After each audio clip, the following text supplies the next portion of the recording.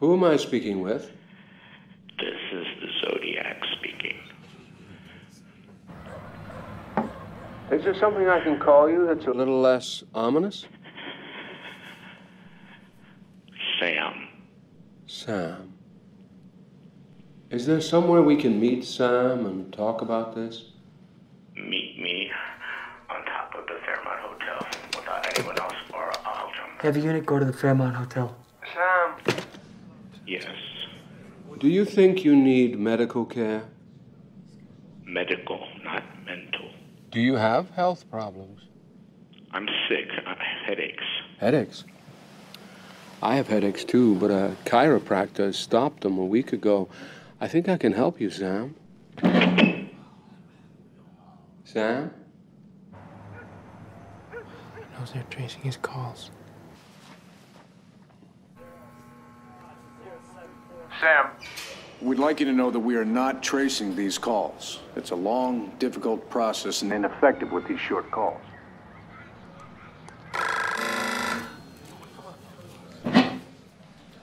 Sam? Uh-huh. We're not tracing these calls. You have my word. Okay. Sam, you need to tell me what your problem is. I don't want to go to the gas chamber. I have headaches. I kill. I don't get them. That is f***ed up. You want to live, don't you? Well, this is your passport. How long have you been having these headaches? Since I killed a kid. Do you have blackouts? Yes. Do you have fits? No, I just have headaches. Did you attempt to call one other time when F. Lee Bailey was with us 2 or 3 weeks ago? Yes. And why did you want to talk to Mr. Bailey? Why do you want to talk to me, Sam? I don't want to be hurt. Why is he calling? I don't want to go to the gas chamber. You won't get hurt if you talk to me. You're not going to the gas chamber. I wouldn't think they would ask for capital punishment. We should ask the district attorney. Do you want me to do that, Sam? Do you want me to talk to the district attorney? Well, what was that, Sam? I did not say anything. We heard a scream. That was my headache. You sound like you're in a great deal of pain. My head aches. I'm so sick. Oh, I'm gonna kill them. Okay. Fantastic. Sam, let's meet and talk, just us. Okay. How about Old St. Mary's Church in Chinatown? No. In front of the Daly City St. Vincent de Paul at 10:30. I'll see you there. Scott, if your life had a face, I would punch it. Yeah. Wait, what? Let me ask you something. Why would always you make the point of saying someone's not a genius? You think I'm especially not a genius? Veronica, why are you pulling my dick?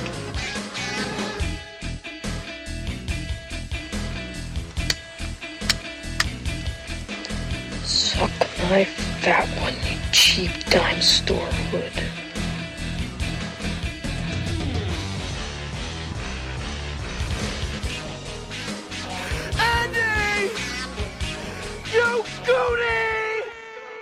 Hello, everyone, and welcome to another installment of The Greatest Moments in the History of Forever. I'm Zach. I'm Matt. And this is episode number 331, Zodiac. And if you're hearing our silky smooth voices, it's because we've made a little bit of an upgrade. Yes, we are using our new microphones for the first time, so please bear with us if there's any weird volume issues. Yeah. Not that we haven't had our fair share with regular old mics, but however many years, it's going to be a learning process right now. Get this to be like a consistent level of quality. It really is shocking the lack of time we were willing to invest in just making sure the levels are okay before hitting record. Nah, not important. Well, the technical side of our podcast has always been a disaster. And so I guess this is a perfect segue right into saying we're not really going to talk about the technical aspects of this movie, which we never do. But with Fincher and specifically Zodiac, the technical side of it is a big deal. This was his first time working digitally, which completely altered his career. Oh, although yeah. there are segments of the film done on film.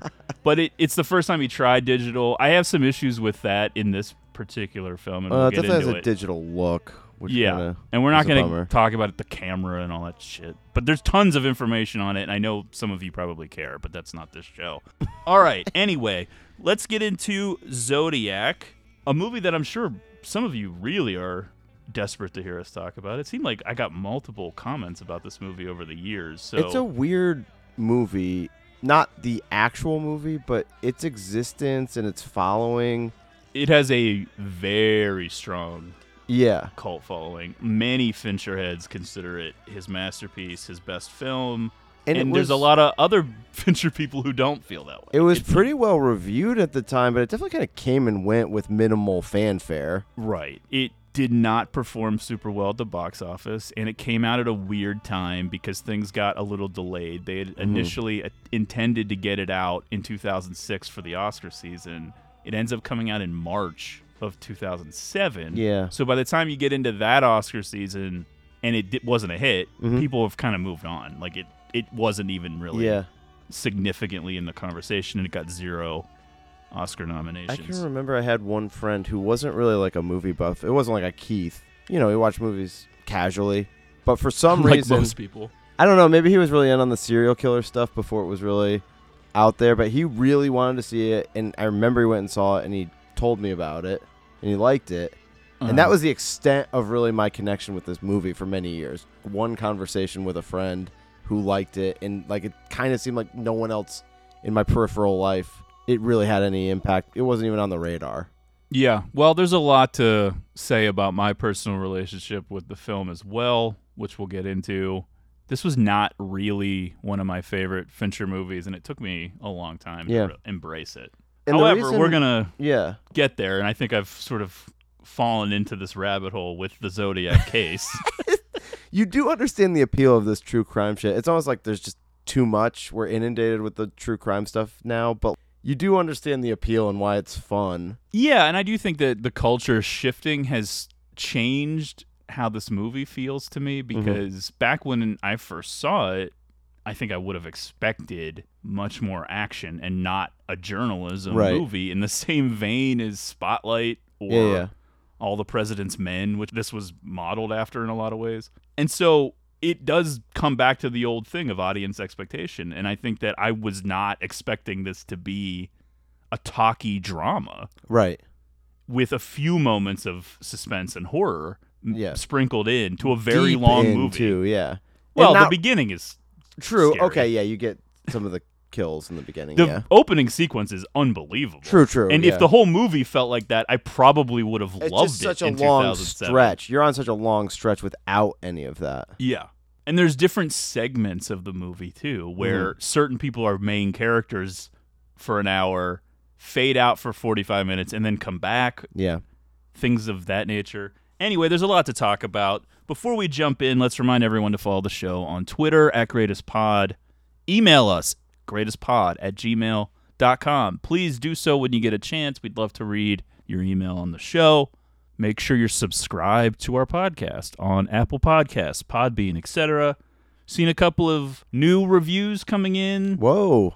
Very great to see. Please give us a rating and review on Apple Podcasts if you have not already done so. Sometimes it fades to the background in terms of significance as far as what we're saying on the show, but in our hearts, it's always number one. It's the easiest way to make us happy is to read a new review. Or I don't know. I like the emails now. Yeah, the emails are great, too. Yeah. Anything that praises us is good. In addition to that, we can send you a free sticker if you'd like one. Just let us know in any of those places. And find us on Letterboxd, Zach1983 and Matt Crosby. And finally, of course, listener requests. Well, we took a week off in July, which was sort of unexpected, and we have not really made up for it yet. So, Kevin, if you're listening, your listener request might drift into the first couple days of August. If it does, and that is technically the next month, I assure you that the original plan, it would have been only a few days earlier on the calendar. It just would have fallen in July.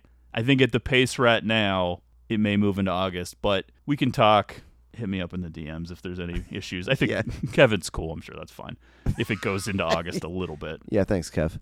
Anyway, I don't think that there will really be any major shifts or changes to the schedule unless something else happens. But other than maybe moving one of our episodes a few days, I think that's all that's going to come out of us taking a week off. See? Hopefully. No harm.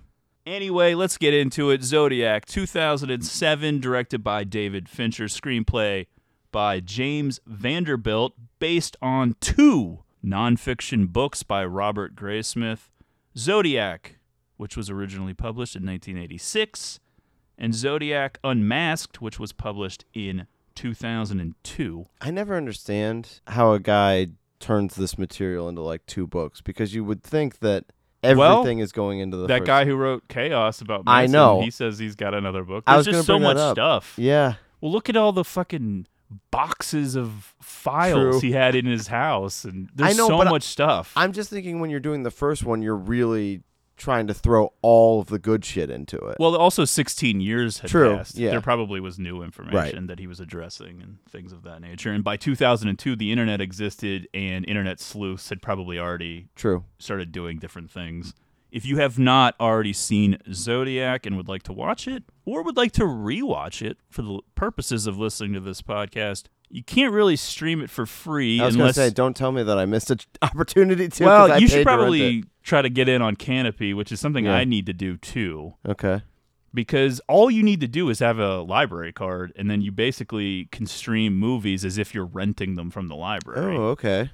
I'm interested. They don't have everything, Yeah. and it only comes up occasionally, but it came up with Chinatown, and now it's come up again with Zodiac. Otherwise, I know streaming it's weird, rental. man. There's just like this time period where it seemed like if I had 3 or 4 streaming services, They would all have Zodiac. yeah, more and more. And this is why we keep beating the drum on physical media. Yes. More and more stuff is just not available on streaming. I know. It's the worst time for entertainment that's ever happened. Right. For a variety of reasons.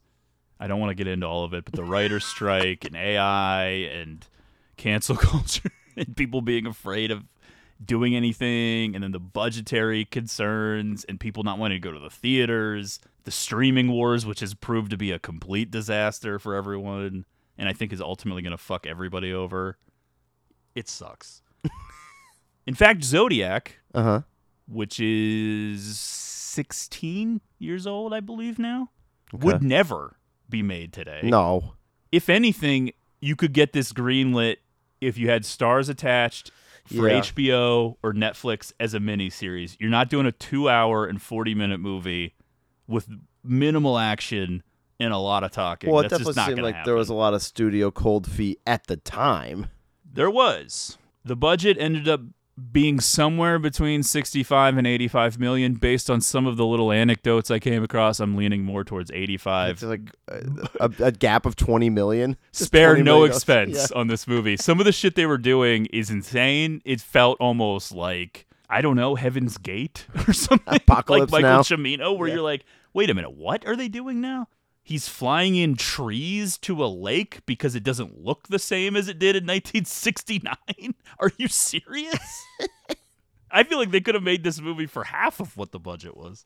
Box office came in at 84.7 million. So even if it was 65, that's not a hit. But I think this probably lost money at the time. It's more than likely recouped it through TV deals and home video and all that shit. But yeah, this was not a big money maker, and I think in that sense it became a cult classic. That's why people really latched onto it, the Fincher heads. Not because they don't love it, they do, but I think people always take a special interest in the things that they think should have been treated better. Yeah, it was underappreciated.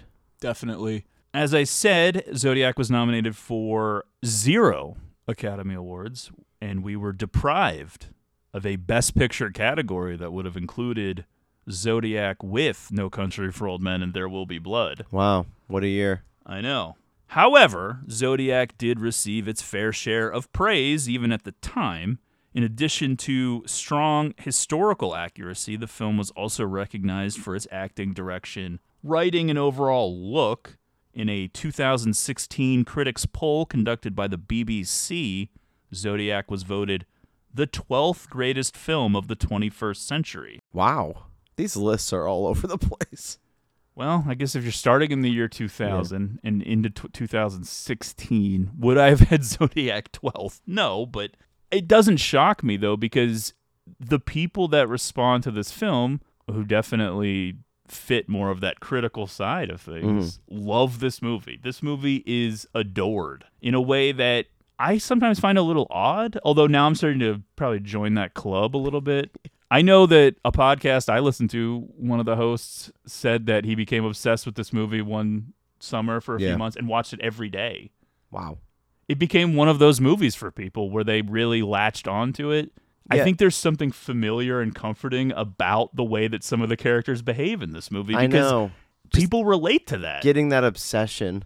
Yeah. And it doesn't have to be over a serial killer or a case or anything, but that thing in your life that... It's defining these dudes' lives. I know, and that's becoming this podcast for me. Which is real sad. As I texted you today. Chasing what? Like, who knows? I said to you today via text, I'm obsessive about a movie about a serial killer that was never caught for a podcast that no one will ever listen to. I know, and we don't want people to listen to it. That's the worst part. Well, I'm okay with some people. Yeah. We need to be able to approve the current applications. Yeah, the current listenership is okay, but we need to lock the gates. Lock the gates. No new friends. Yeah, it took a little while for this film to grow on me. I now like it a lot more and probably respect it even more than I like it, but I'll never appreciate it the same way that some of the true obsessives do. As I said, it's really become one of those movies. But no matter what, it is truly baffling as to how/why I did not see this in theaters. I don't know. I just remember there being zero buzz. I don't remember it even being in theaters. I have no memory of this being released until it was already on DVD. Well, and that's where I rented it. The story about my one friend, but it seemed like all I heard was that it was sort of boring and stuffy. Right. That was the word. Yeah, well, I rented it and I expected to love it. Mm-hmm. And when I say it's baffling as to how or why I didn't see this, I should explain. I had already seen The Curious Case of Benjamin Button. So it wasn't as if I had never seen a Fincher film in the theater. I was already obsessed with Seven and Fight Club, and I definitely liked The Game. Mm-hmm. I don't really know what I would have thought about Alien 3 at that point. I don't even know if I had seen it. I don't even know if I knew Fincher directed it. I wasn't that in on things, because obviously he had a new movie out, and I just was oblivious to it. I wasn't seen Panic Room, though? No, I did not see Panic Room. Okay. I did not see Panic Room until a couple years ago, actually. All right. Fair enough. Not one of the Fincher-defining movies. A little bit weaker. I wouldn't rule out us doing it on the show, but it's not one of his best. Totally. But it's still good enough that I think we could do it maybe one day. I think so. No guarantees. There's no guarantee we'll do it, but I don't want to trash it and then 2 years from now be like, Panic Room, episode 560, and then pretend like we're excited about it. We've definitely had far more forgettable movies than Panic Room. What are you talking about? You mean the listener requests, Matt? How dare you? I was explaining the listener request to somebody recently and given the whole background on it and everything, and it's that we've started charging for them, and I think that rose some eyebrows, really? And I'm like, well, yeah, but mostly because we don't want people to do them. Well, come on. I know, I'm teasing. How do you think we got these new mics? Yeah. We're able to deliver a better quality product. It's not that product. we don't want to do them. Yeah. It's that we want to do the movies we want to do. Right. And which I think is a positive sign, because it means we're both still fired up about the podcast. Totally. We want to talk about the stuff we want to talk about. Yeah. It's just so disappointing when somebody gives us a list. No. Yeah, they're usually your friends. Yes. Keith, he's kidding. The film tells the story of the manhunt for the Zodiac killer, a serial murderer who terrorized the San Francisco Bay Area during the late 1960s and early 1970s, taunting police with letters, blood-stained clothing, and ciphers mailed to newspapers. The case remains one of the United States' most infamous unsolved crimes. Fincher, Vanderbilt, and producer Bradley J. Fisher spent 18 months conducting their own investigation and research into the Zodiac murders. They interviewed witnesses, family members, suspects, retired and active investigators, the only 2 surviving victims, and the mayors of both San Francisco and Vallejo. They did their work, and this movie is stuffed to the gills with facts and details and information. We're probably only going to graze the surface of some of the specifics. It's overwhelming. But as Fincher put it, he saw the Zodiac Killer as the ultimate boogeyman, and he was perfect for this film, this project, because of a deeply personal connection with this story, being from California and growing up during this era. For Fincher, the story of the Zodiac Killer was a personal one, thanks in part to him spending much of his childhood in San Anselmo, California, about 20 miles outside of San Francisco. Beautiful area, though. I will say that. Sure. Fincher said, quote, "I remember coming home and saying the highway patrol had been following our school buses for a couple weeks now, and my dad, who worked from home and who was very dry, not one to soft pedal things, turned slowly in his chair and said, 'Oh yeah, there's a serial killer who has killed 4 or 5 people who calls himself Zodiac, who's threatened to take a high-powered rifle and shoot out the tires of a school bus and then shoot the children as they come off the bus.'" Mm-hmm. He says to his child. Robert Graysmith, who is the main character of the film and the writer of the original source material, first sold the film rights to his true crime book, Zodiac, to Shane Salerno, who he had built up a close relationship with. Salerno is still a Hollywood player, just like the writer of The Hand That Rocks the Cradle. I can't remember her name. Shane is heavily involved in all of the Avatar sequels, so... Wow. He was only 19 when Graysmith sold him the rights to Zodiac. Holy shit. Salerno managed to make a deal with Ricardo Mestres of Great Oaks Entertainment to co-produce and write the film for Touchstone Pictures. According to Stuart Hazeldine, who was pitched to rewrite, the script would have been about the Zodiac Killer resurfacing in Los Angeles. Oof. James Vanderbilt had read Robert Graysmith's book Zodiac while in high school. Years later, after becoming a screenwriter, he got the opportunity to meet Graysmith and became fascinated by the folklore surrounding the Zodiac Killer. He decided to try to translate the story into a script. Vanderbilt had endured bad experiences in the past in which the endings of his scripts had been changed and wanted to have more control over the material this time. He pitched his adaptation of Zodiac to Mike Medavoy and Bradley J. Fisher from Phoenix Pictures, agreeing to write a spec script if he could have more creative control over it. Graysmith initially met Fisher and Vanderbilt at the premiere of Paul Schrader's film Autofocus, based on Graysmith's 1991 book. I didn't realize about that. the life and death of Bob Crane. Wow, I did not know there was a connection there. Well, some of this stuff is just left out of the movie. Okay, yeah.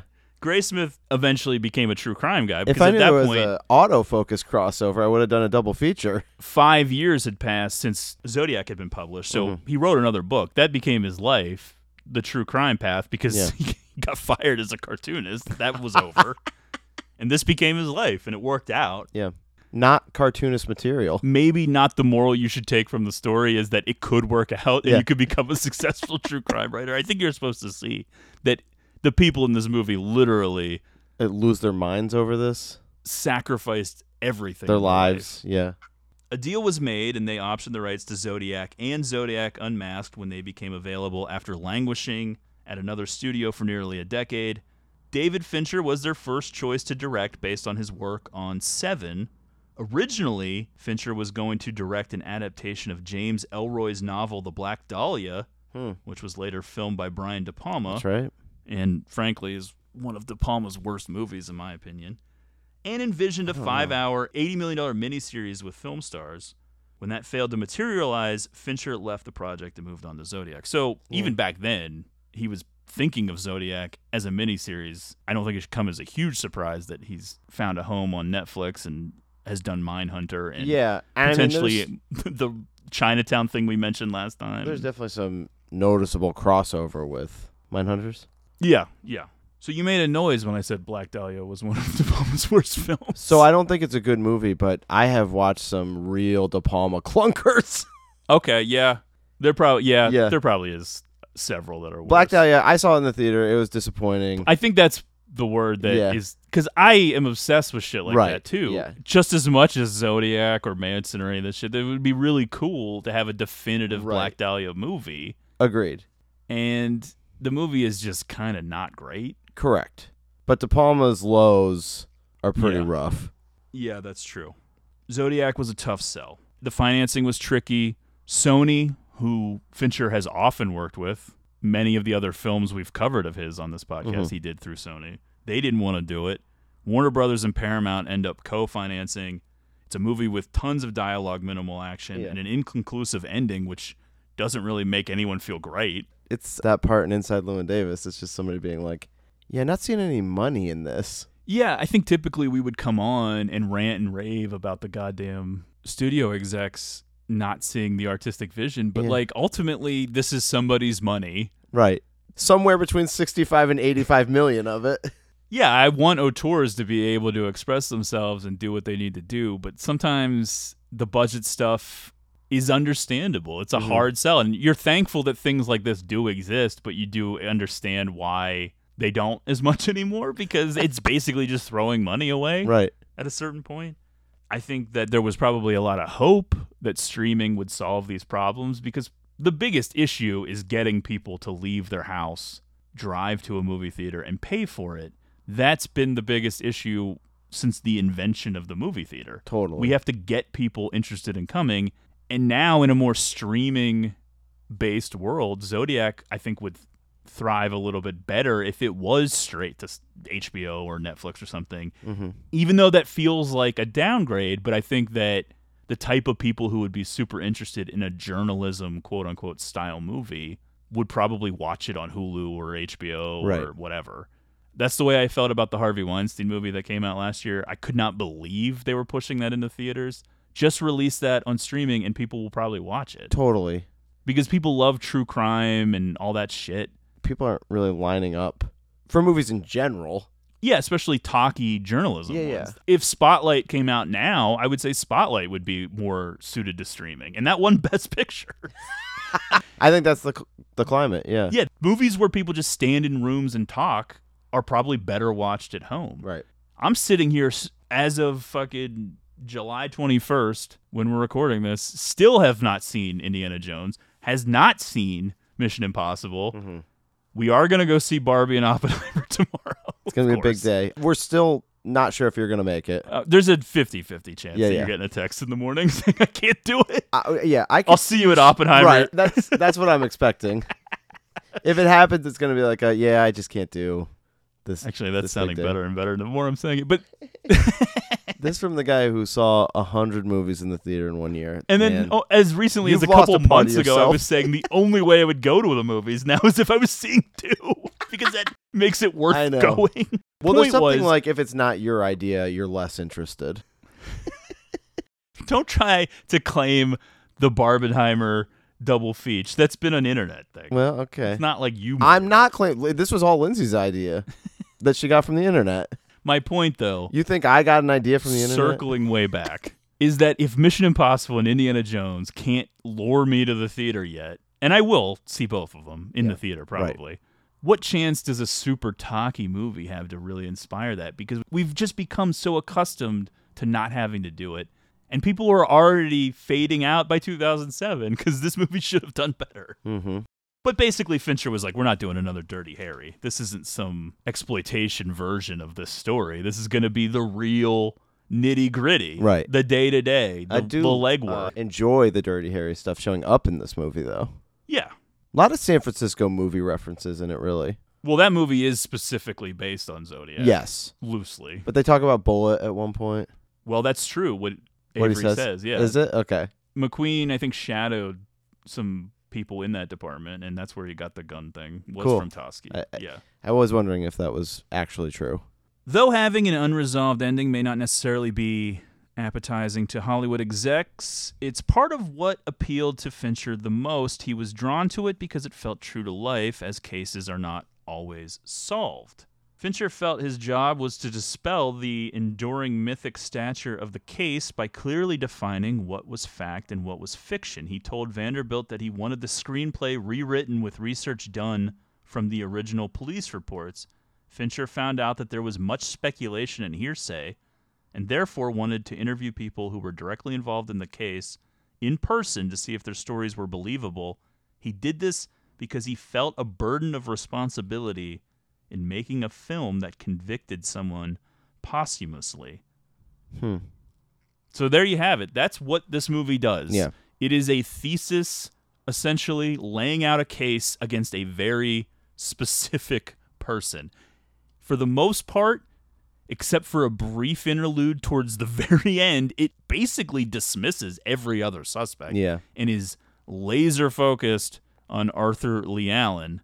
There is something that was really weighing on me on this screening, the diminishing returns of the years that go by as this stuff is unsolved, and it just sort of fades from people's minds. It's almost like people just want it to go away. Yeah. At a certain point. Well, it becomes this albatross. Yeah. You're stuck, and there's literally no way to make it move forward anymore because, as Toschi points out several times, there's a lot of other murders. Right. We can't just sit around and jack off about this for 10 years. You have to eventually move on because, yeah, the Zodiac made a lot of big claims and he got a lot of big press, but he killed 4 or 5 people, and there's a lot of other murders, too, that need solved. And at some point, he stopped writing letters, and it became obvious that whatever he had in him probably was over. Because, yeah, there have been killers like BTK who take like these long breaks. And maybe that would have happened at some point with Zodiac, but it seemed like he just was done. Because he became more obsessed with the attention than whatever he was getting out of the actual murders. Right. Or else he would have kept doing it. Because his murders were so random seeming that... And that's normally these guys get caught because they can't stop. Right. The movie does a pretty good job of explaining towards the end, but as you're watching it, you're starting to think, okay, well, clearly Arthur Lee Allen decided to back off once he realized he was a suspect. And that's kind of what Graysmith says at the end of the movie, when he's laying out the big case in the diner at the end of the film. Everything that he says in that moment, you're like, this all makes sense. This circumstantial case feels super strong.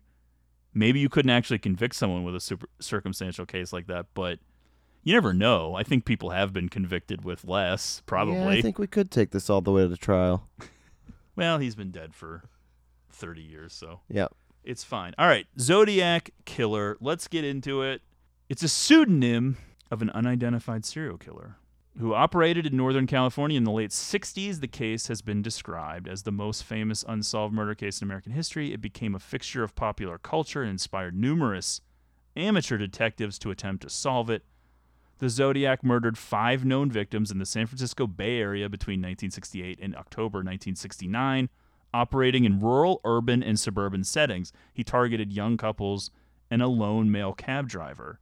His known attacks took place in Benicia, Vallejo, unincorporated Napa County, and the city of San Francisco proper. 2 of his wounded victims survived. The Zodiac, in one of his letters, claimed to have murdered 37 victims. He has been linked to several other cold cases, some in Southern California or even outside of the state. I'll stop this right here and say unlikely, because he seemed to fucking brag about everything, including things he didn't do. The projected body count ranges all over the place. Well, he specifically wrote in a letter where he had previously written blank equals 4, SFPD equals 0, then it was 10, then it was 0, 10 to 0, then his last letter, he did write 37 to 0 at one point. 37? In a row? Yeah. The Zodiac coined this name in a series of taunting letters and cards that he mailed to regional newspapers, in which he threatened killing sprees and bombings if they were not printed.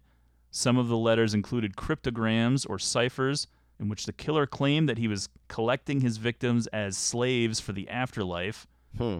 What is this, Phantasm? Yeah, really. He shrinks them down.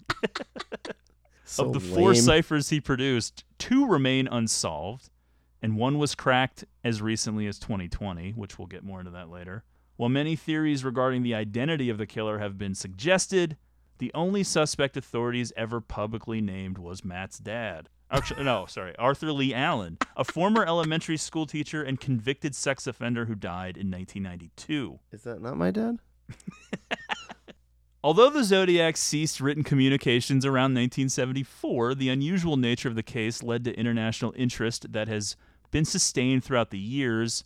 The SFPD marked the case inactive in April 2004, but reopened it at some point prior to March 2007. Though some people do credit this film for getting the case reopened, it seemed almost preventative or like preemptive. They're like, oh shit, this movie's going to get everyone talking. Let's just mark it as active again. Because they're going to come in here and make a scene. That's true. Yeah. Because no one knows exactly when it was marked back to active, but it was sometime before this movie came out. You love these things that can just galvanize people and cause people to mobilize and demand something. That wouldn't have been that bad if people had legitimate leads. Sure. If there was renewed interest that caused somebody to come forward or whatever. You never know what's going to shake something out. You never know why or when or how or whatever. The case also remains open in the city of Vallejo as well as in Napa and Solano counties.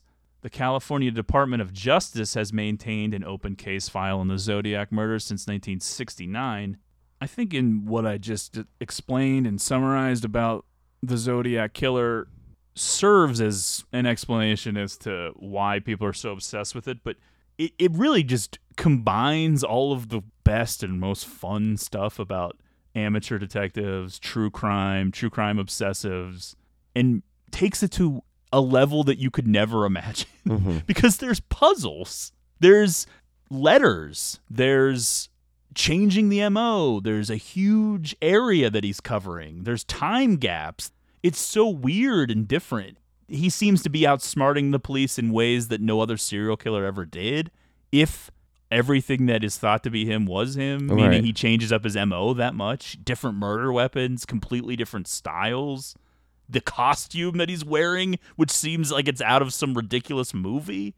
Yeah, like wannabe superheroes. Yeah. It looks so absurd, and in a weird way, that's what makes it scarier, that someone's just so bold. Right. Middle of the day, wearing this executioner's hood and a black outfit with a weird symbol on it. Yeah, I know. People would be laughing at him. What is this, dude? Summing it up. What is this, dude? Come on. Get real. That's what you say as you're getting in your car, laughing. Get real. Yeah. As far as things stand, do you think Zodiac is the best possible unresolved serial killer movie? Is this the best it could possibly be when you're not going to have that definitive answer? I like Memories of Murder, too. Oh, that's true, but they did solve that eventually. True. Yeah. Yeah. So then, yes.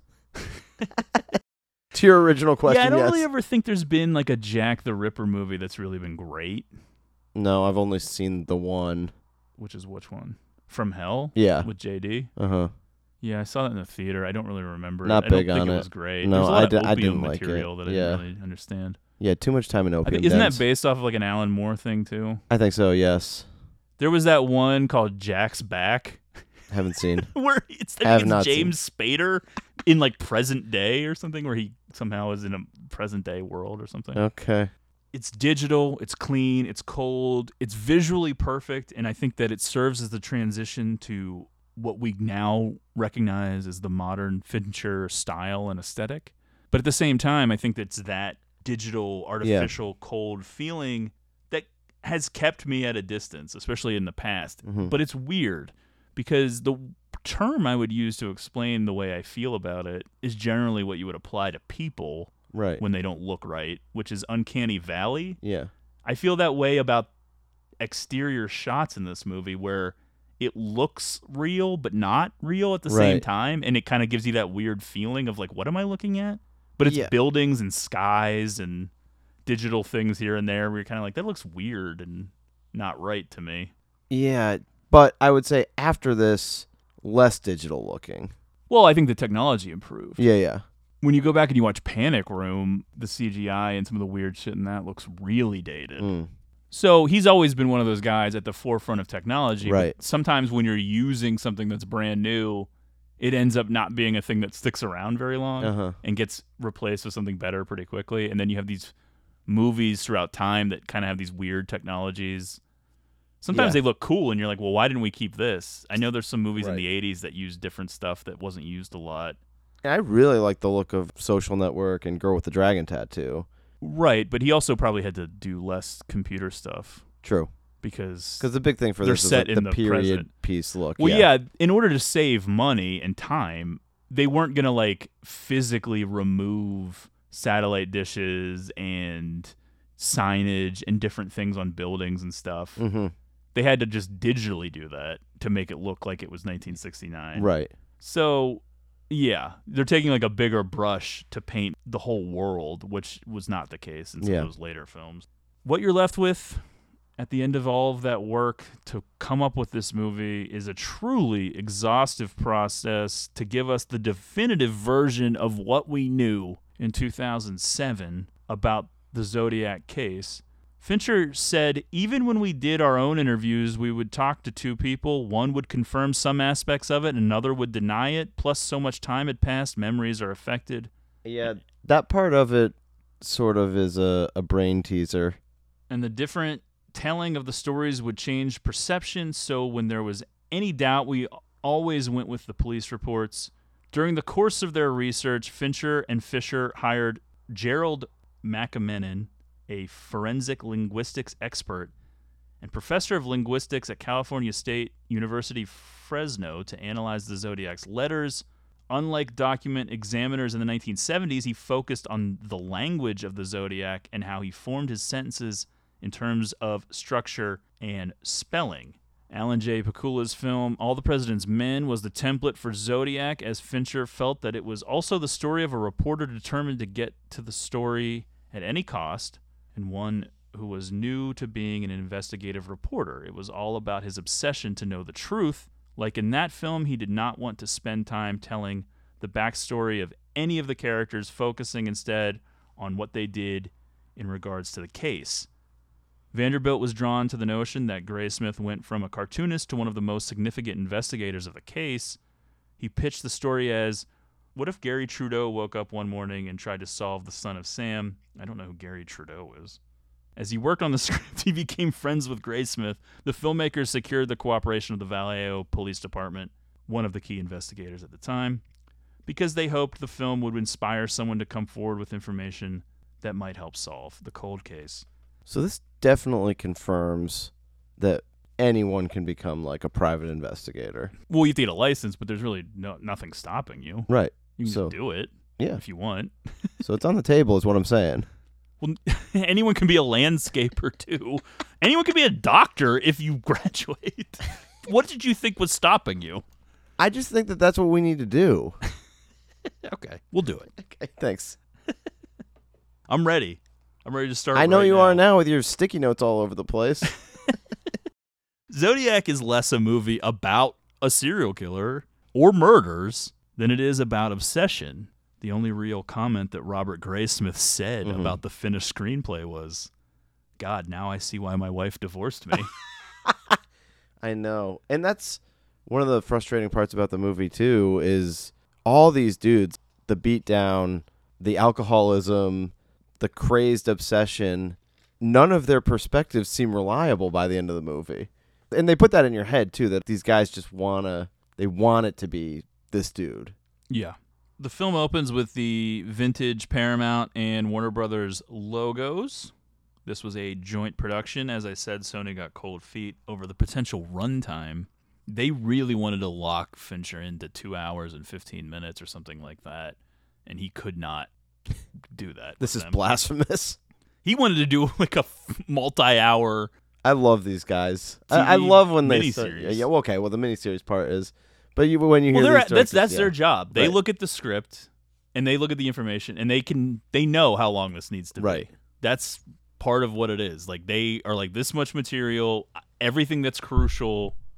Obviously, in his opinion, everything that's crucial. This is what it would at least need to be this long. And Sony's pushing back, wanting it to be shorter. Speaking of which, let's get into the runtime a little bit. An early version of Zodiac ran 3 hours and 8 minutes. It was supposed to be released in time for Academy Award consideration, but Paramount felt the film ran too long, and they asked Fincher to make changes. Contractually, he had final cut, and once he reached a length he felt was right, the director refused to make any further cuts. To trim down the film to its official runtime, he had to cut a 2-minute blackout montage of hit songs signaling the passage of time from Joni Mitchell to Donna Summer. I would also like to add that scene has news reports as well. Mm-hmm. It was replaced with a title card that reads 4 years later. Another cut scene that test screening audiences did not like involved 3 guys talking into a speakerphone to get a search warrant as Toschi and Armstrong, played by Ruffalo and Anthony Edwards, talked to SFPD Captain Marty Lee, played by Dermot Mulroney, about their case against suspect Arthur Lee Allen. Fincher said that this scene would probably be put back on the DVD, and it is. I don't know why test audiences didn't like it. I actually thought it was a pretty decent scene. Same. It actually lays out how strong their case seems from a circumstantial and I feel perspective. Like, like there's an excitement to it because they think they're going to get this guy. Well, at that point, Armstrong and Toschi already believe it's Allen, and the excitement sort of spreading to their captain, who now also believes it's Allen. And then as they're talking to the DA on the phone, the DA starts to be like, wow, that's actually really strong. So, yeah, it does seem like they have it in that moment, and then they don't find anything, and they can't get it over the hump. They always get to that same spot with Allen. Like, we have so many things that seem like it's him. The boots and the gloves. Everything. I know. That's the thing that I don't even know if you haven't seen this movie or if you haven't seen it in a while, you may not realize or remember or understand. There's a lot of damning evidence. There's so much circumstantial evidence that you're screaming. You're thinking, this has to be the guy. Right. There's just no way. The birthday thing. I know, it's crazy.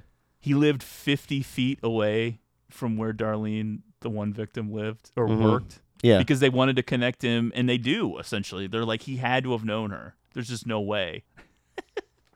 I'm getting lost in the weeds now. This might be like a very all-over-the-place episode because you do sort of fall down these little tangents. You go down this road for a while, and you're like, well, wait a minute, what about this and this? I know. It was a 200-page script, so like The Social Network, he did instruct everyone to speak fast. Come on, guys. He knew that he couldn't let it be 300 minutes or something crazy. He had to somehow reel it in a little bit. The director's cut, which is available on Blu-ray, is 162 minutes. This one feels like the definitive version, although if you rent it, you may see the theatrical. I don't think it was a huge difference. It was actually the director's cut that they used for the Academy screeners, which resulted in no nominations. But I thought that was a weird little factoid because I don't know that that's really happened many other times. That doesn't seem like something that would happen. The first words on the screen are what follows is based on actual case files. And I do want to point out once again, as far as the historical movies we've done over the last couple of years, this one gets a ton of praise for how accurate it is. Which is cool. There are things in it that are inaccurate, but those are things that don't matter. Right. In other words, Grace Smith and Avery weren't really friends. They didn't really ever develop any kind of a relationship. But it makes more sense for a movie to do that. Right. Because then it's guys just ships in the night. There's no conversations going on. They need a connection there. I think they knew each other from working at the paper, but I don't know that they really had any. They weren't like partners on this case. No, I think a lot of the scenes that involve them talking to each other probably weren't real or accurate. July 4th, 1969, Vallejo, California. So right away, for me, I was thinking overlap with Manson. We're like a month away from the Manson murders. Dude, I mean, even watching this, I was getting like glimpses of Once Upon a Time in Hollywood, the way it starts off with the music playing on the radio. They're playing some similar type radio DJ talk. Right, yeah. This opening, going through this peaceful 60s suburban, idyllic, tranquil place, is very deliberate, very intentional. It's a Norman Rockwell painting. Yeah. That's going to be lit on fire and torn up in about 5 minutes. And it's such a brutal, crazy way to start a movie, and it really hooks you in. And it really makes you think this is going to be a suspense, horror, thriller, nonstop kind of a thing. And I think getting over that initial thing was part of what took me a while to really embrace the movie. But I'm there now. Obviously, there's a lot more like investigative journalism going on in this, but there definitely is some Summer of Sam type crossover. Yeah, well, I think we're going to do one famous murderer a year now. Cool, yeah. Last year was David Berkowitz, Son of Sam. Yep. Now, the Zodiac. That's right. We've already done Once Upon a Time in Hollywood, although I wouldn't really say that's about Manson in any way. And it doesn't end up really happening in that one. Lee Norris, who you may remember from Boy Meets World, plays a young Mike Mageau. You may also know him from another Fincher film. He was a cop in Gone Girl. Oh, yeah. He is a survivor of this first opening Zodiac attack and will kind of serve as the exclamation point at the end of the movie. We're going to circle back to Mike. That's right. To kind of be the definitive version that we can have here. In a way, he's the one that deals the final blow. Right. As if, yes, it's Arthur Lee Allen, you know. He's at least an 8 on it. 8 out of 10. Well, that's fair. That's pretty damning, It was a long time. At that point, it had had been over totally. 20 years. One Night in the Dark. No, I know. On July 4th, 1969, an unknown man attacks Darlene Ferrin and Mike Mageau with a handgun at a lover's lane in Vallejo, California. Only Mike survives. First of all, they drive through a drive-in fast food place called Mr. Ed's Burgers and Fries. Looks like my type of joint. Do you want your clientele to think that you're serving horse meat? Mr. Ed for a burger place? I don't know. Come on. I don't think people are getting caught up in it. By the end of the movie, we learn a lot about what a good time girl Darlene Ferrin may have been. She seems like a party, never ends. It's her idea to go someplace quiet. Sure. And she's driving, so she wants to go have some fun. This Zodiac killer, though, he does struggle to finish the job several times.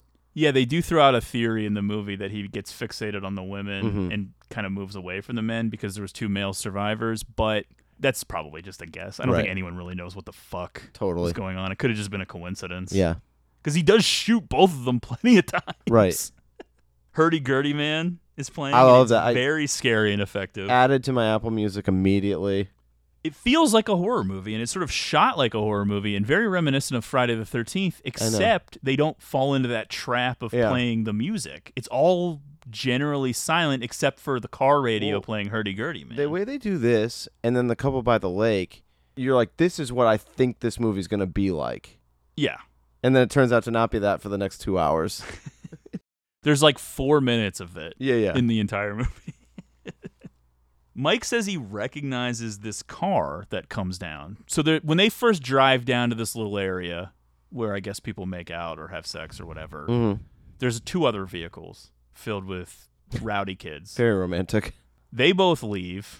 They throw a can or something at Mike and Darlene's car. And degenerates. Mike's like, fuck off and die. And Darlene makes fun of him. And then this other car shows up. And headlights blaring so you can't see in it. I know. It's a loud car, like a Mustang or something. It drives up right behind them. And it's that thing, you know something's wrong right away. Yeah. It does feel like, and this kind of happens with the couple by the lake, although they kind of run out of time quickly. But with the car... Well, yeah, they do have an opening. Yeah. They have a big... But, like, why would you think... I know. Once he drives away that... You would never think that. Right. You're only thinking because you're watching this movie. You would never actually be like, oh, that guy's going to come back. I don't know, though. I'm pretty paranoid. And I always think something bad is going to happen. Well, when you figure out the rest of the details, there's reason to be paranoid because obviously Mike and Darlene are not married because he says, was that your husband when the guy drives away? And I was thinking, I thought they were teenagers. Yeah. What? It does seem that way. It does have a very, like, teenagers after prom type feel, this hang. I do think they're supposed to be young. Yeah. Probably very early 20s when people got married younger in the 60s. And we know that Darlene hung out with a lot of men even though she was married. We don't know anything about her husband. Her husband is never mentioned. He's not a character. Yeah. Who knows what was going on? But anyway, in this moment, the car parks behind them, then speeds off. Mike says he recognizes the car from back at Mr. Ed's. I went back and looked. I thought there may be a car that might be this one. I couldn't really tell. All the cars kind of look the same. Yeah, hard to say that. That was creepy, though. That made it feel creepy. True. They have the chance to leave, but don't take it. And then the car all of a sudden starts speeding back. And as soon as they saw the car speeding back, then you should have turned the car on. And he even says that to her. I know. He says, Darlene, let's go. But she doesn't do anything. And then all of a sudden the car is blocking them in. And they can't really go anywhere.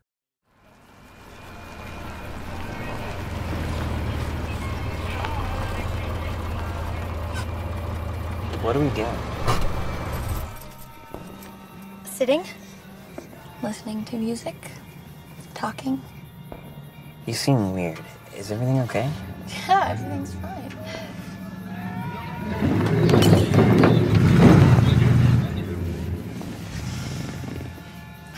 It's July. How many shirts are you wearing?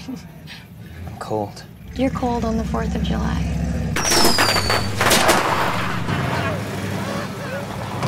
Look up and die!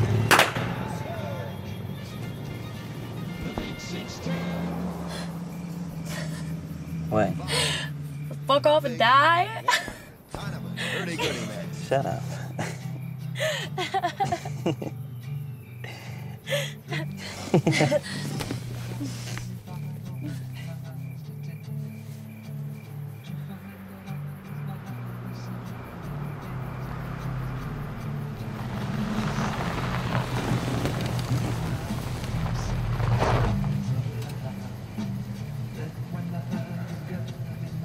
Was that car the driver? I saw that car, Mr. Vance.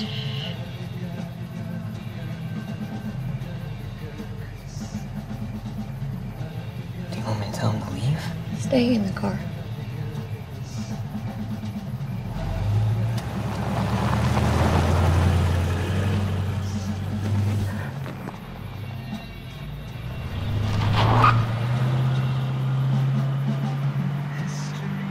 Was that your husband? No. Who was that, Darlene? Don't worry about it. Don't tell me not to worry. Who was it? It's nothing.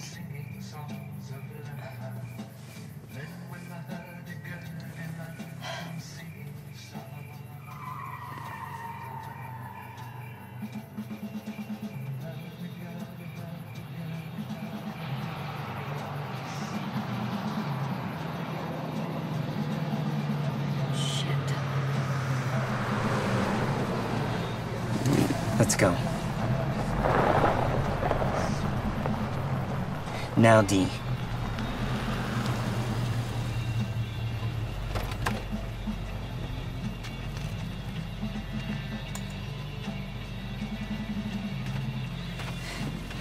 Get your wallet.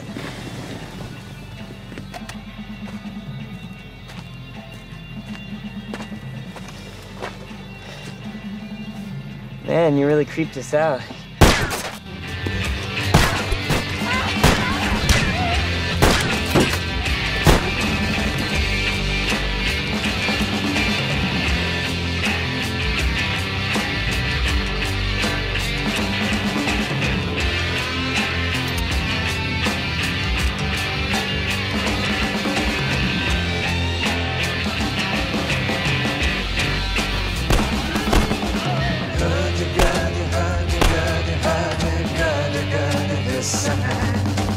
Here comes a roly-poly man and he's singing songs of love. Roly-poly, roly-poly, roly-poly, poly.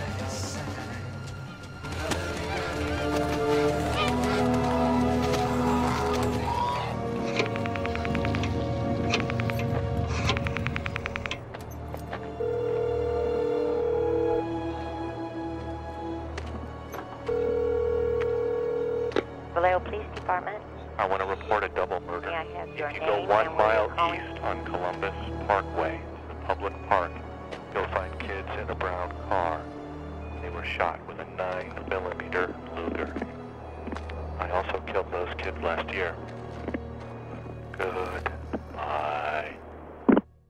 The attack itself is thoughtless, jarring. It's so abrupt. Gun feeling. out immediately. It's not drawn out Right. as if it's a slasher movie or anything. Yeah. He just walks right up, doesn't say anything, and just starts shooting. I know. It seems like, and based on what they say later, that he probably had a flashlight attached to a gun, so that as he's pointing the gun at you, you can't see because you're Right. blinded by the flashlight. And we're plunged right into it. I think it's the ultimate cold open. Maybe a little misleading, as we said, but it is awesome. Totally. Because he wanted the film to be as accurate as possible, Fincher decided not to depict any of the alleged Zodiac murders for which there were no surviving victims or witnesses. For this reason, the Zodiac killer's first confirmed attack, the murders on Lake Herman Road, were completely excluded from the film. It was decided then to open the film with the 4th of July murders considered to be the Zodiac's second attack because Mike survives. So there's someone who explained exactly what happened to the police. Besides, I'll add parenthetically, it's very cinematic to open your film on the 4th of July with a murder. You're going to remember that. That's way more cinematic. Yes, this was a good choice. And like I said, I think juxtaposing the perfect Norman Rockwellian neighborhood to the horror that's about to happen, it's almost Lynchian. It's like underneath the surface, there's this guy. The dark underbelly. The murder victims' costumes were all meticulously recreated from forensic evidence that was lent to the production. I mean, all of the victims. Wow, that's not very just detailed. This opening Holy scene. shit. The producers hired a private investigator to track down the real-life Zodiac survivor, Mike Mageau. Wow. Both he and fellow survivor Brian Hartnell served as consultants on the film. I'm not sure about Hartnell. I think Mageau might still be alive, and I don't think he is a public person at all. I think he's been trying to hide for 30 years at least. Sure. Well, I appreciate the dedication to the craft. Do you really need that level of accuracy? Getting the outfits, like the materials for the outfits? I think part of it was just the mentality of, if we're going to make this movie and say this is how it happened, and we're basically going to insinuate this guy did it, even though I don't know whatever happened to his brother and his brother's wife. It seemed like his own family was kind of like, we're fine with him being the Zodiac.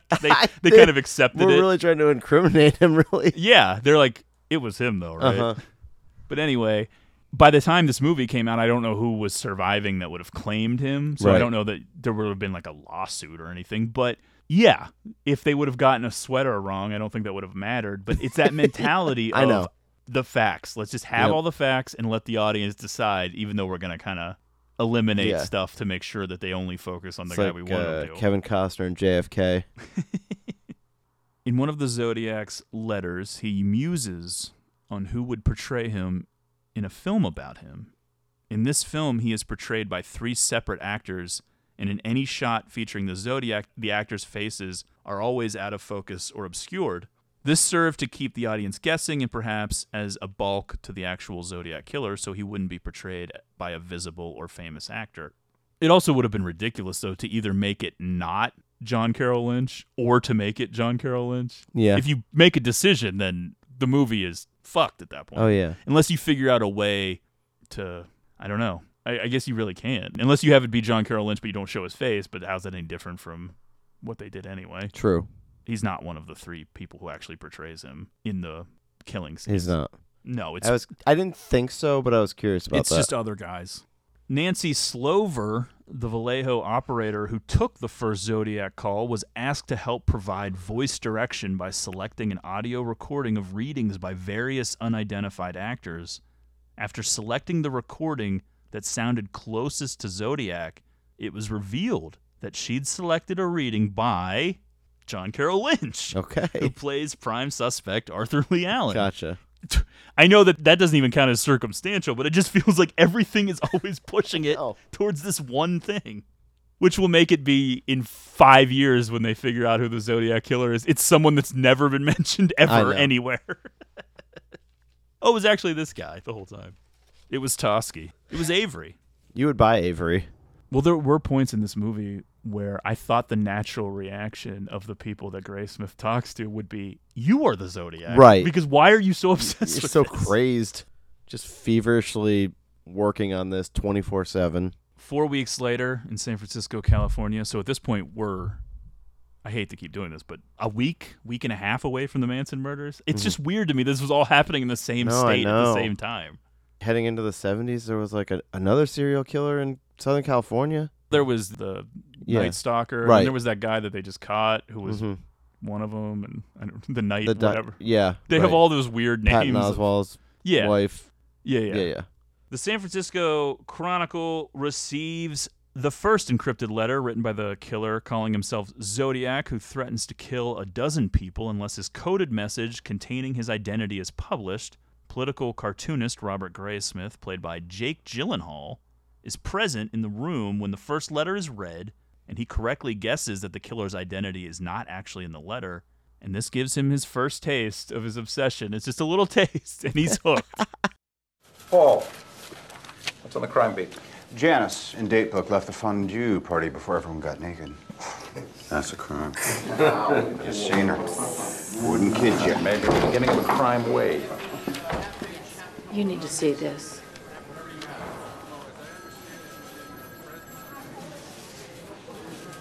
Go get the publisher.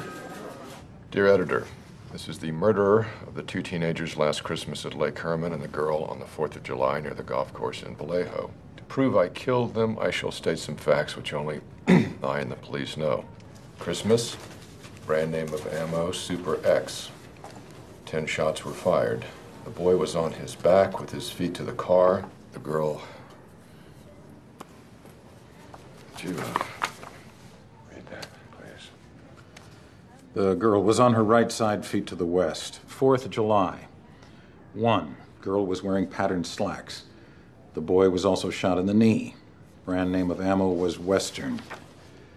Here is part of a cipher. The other 2 parts of this cipher are being mailed to the editors of the Vallejo Times and SF Examiner. I want you to print this cipher on the front page of your paper. In this cipher is my identity. If you do not print this cipher by the afternoon of Fry, F-R-Y, 1st of August 69, I will go on a kill rampage Fry night. I will cruise around all weekend killing lone people in the night, then move on to kill again until I end up with 12 people over the weekend. It's unsigned except for a symbol. Is it me? Does that look like a gun sight? Today's August 1st. He wants his code in the afternoon edition. If the Examiner doesn't have the balls to run it, we scoop the bait. Al, this man is talking about shooting 12 people. And not running this might make him do that. If we run it, we might be setting a very dangerous precedent. Oh, come on now. It's newsworthy. We're giving some sick bastard a soapbox. What does that say to people? Back up. Is this Vallejo story true? Do we know that? Paul? What? I cover crime in Vallejo? Yeah, I cover crime in Vallejo. 10 minutes. Let's shoot the code and call SFPD. If it turns out to be real, at least we'll have the material. All right. Graysmith, don't you have a cartoon to finish? Oh, yeah.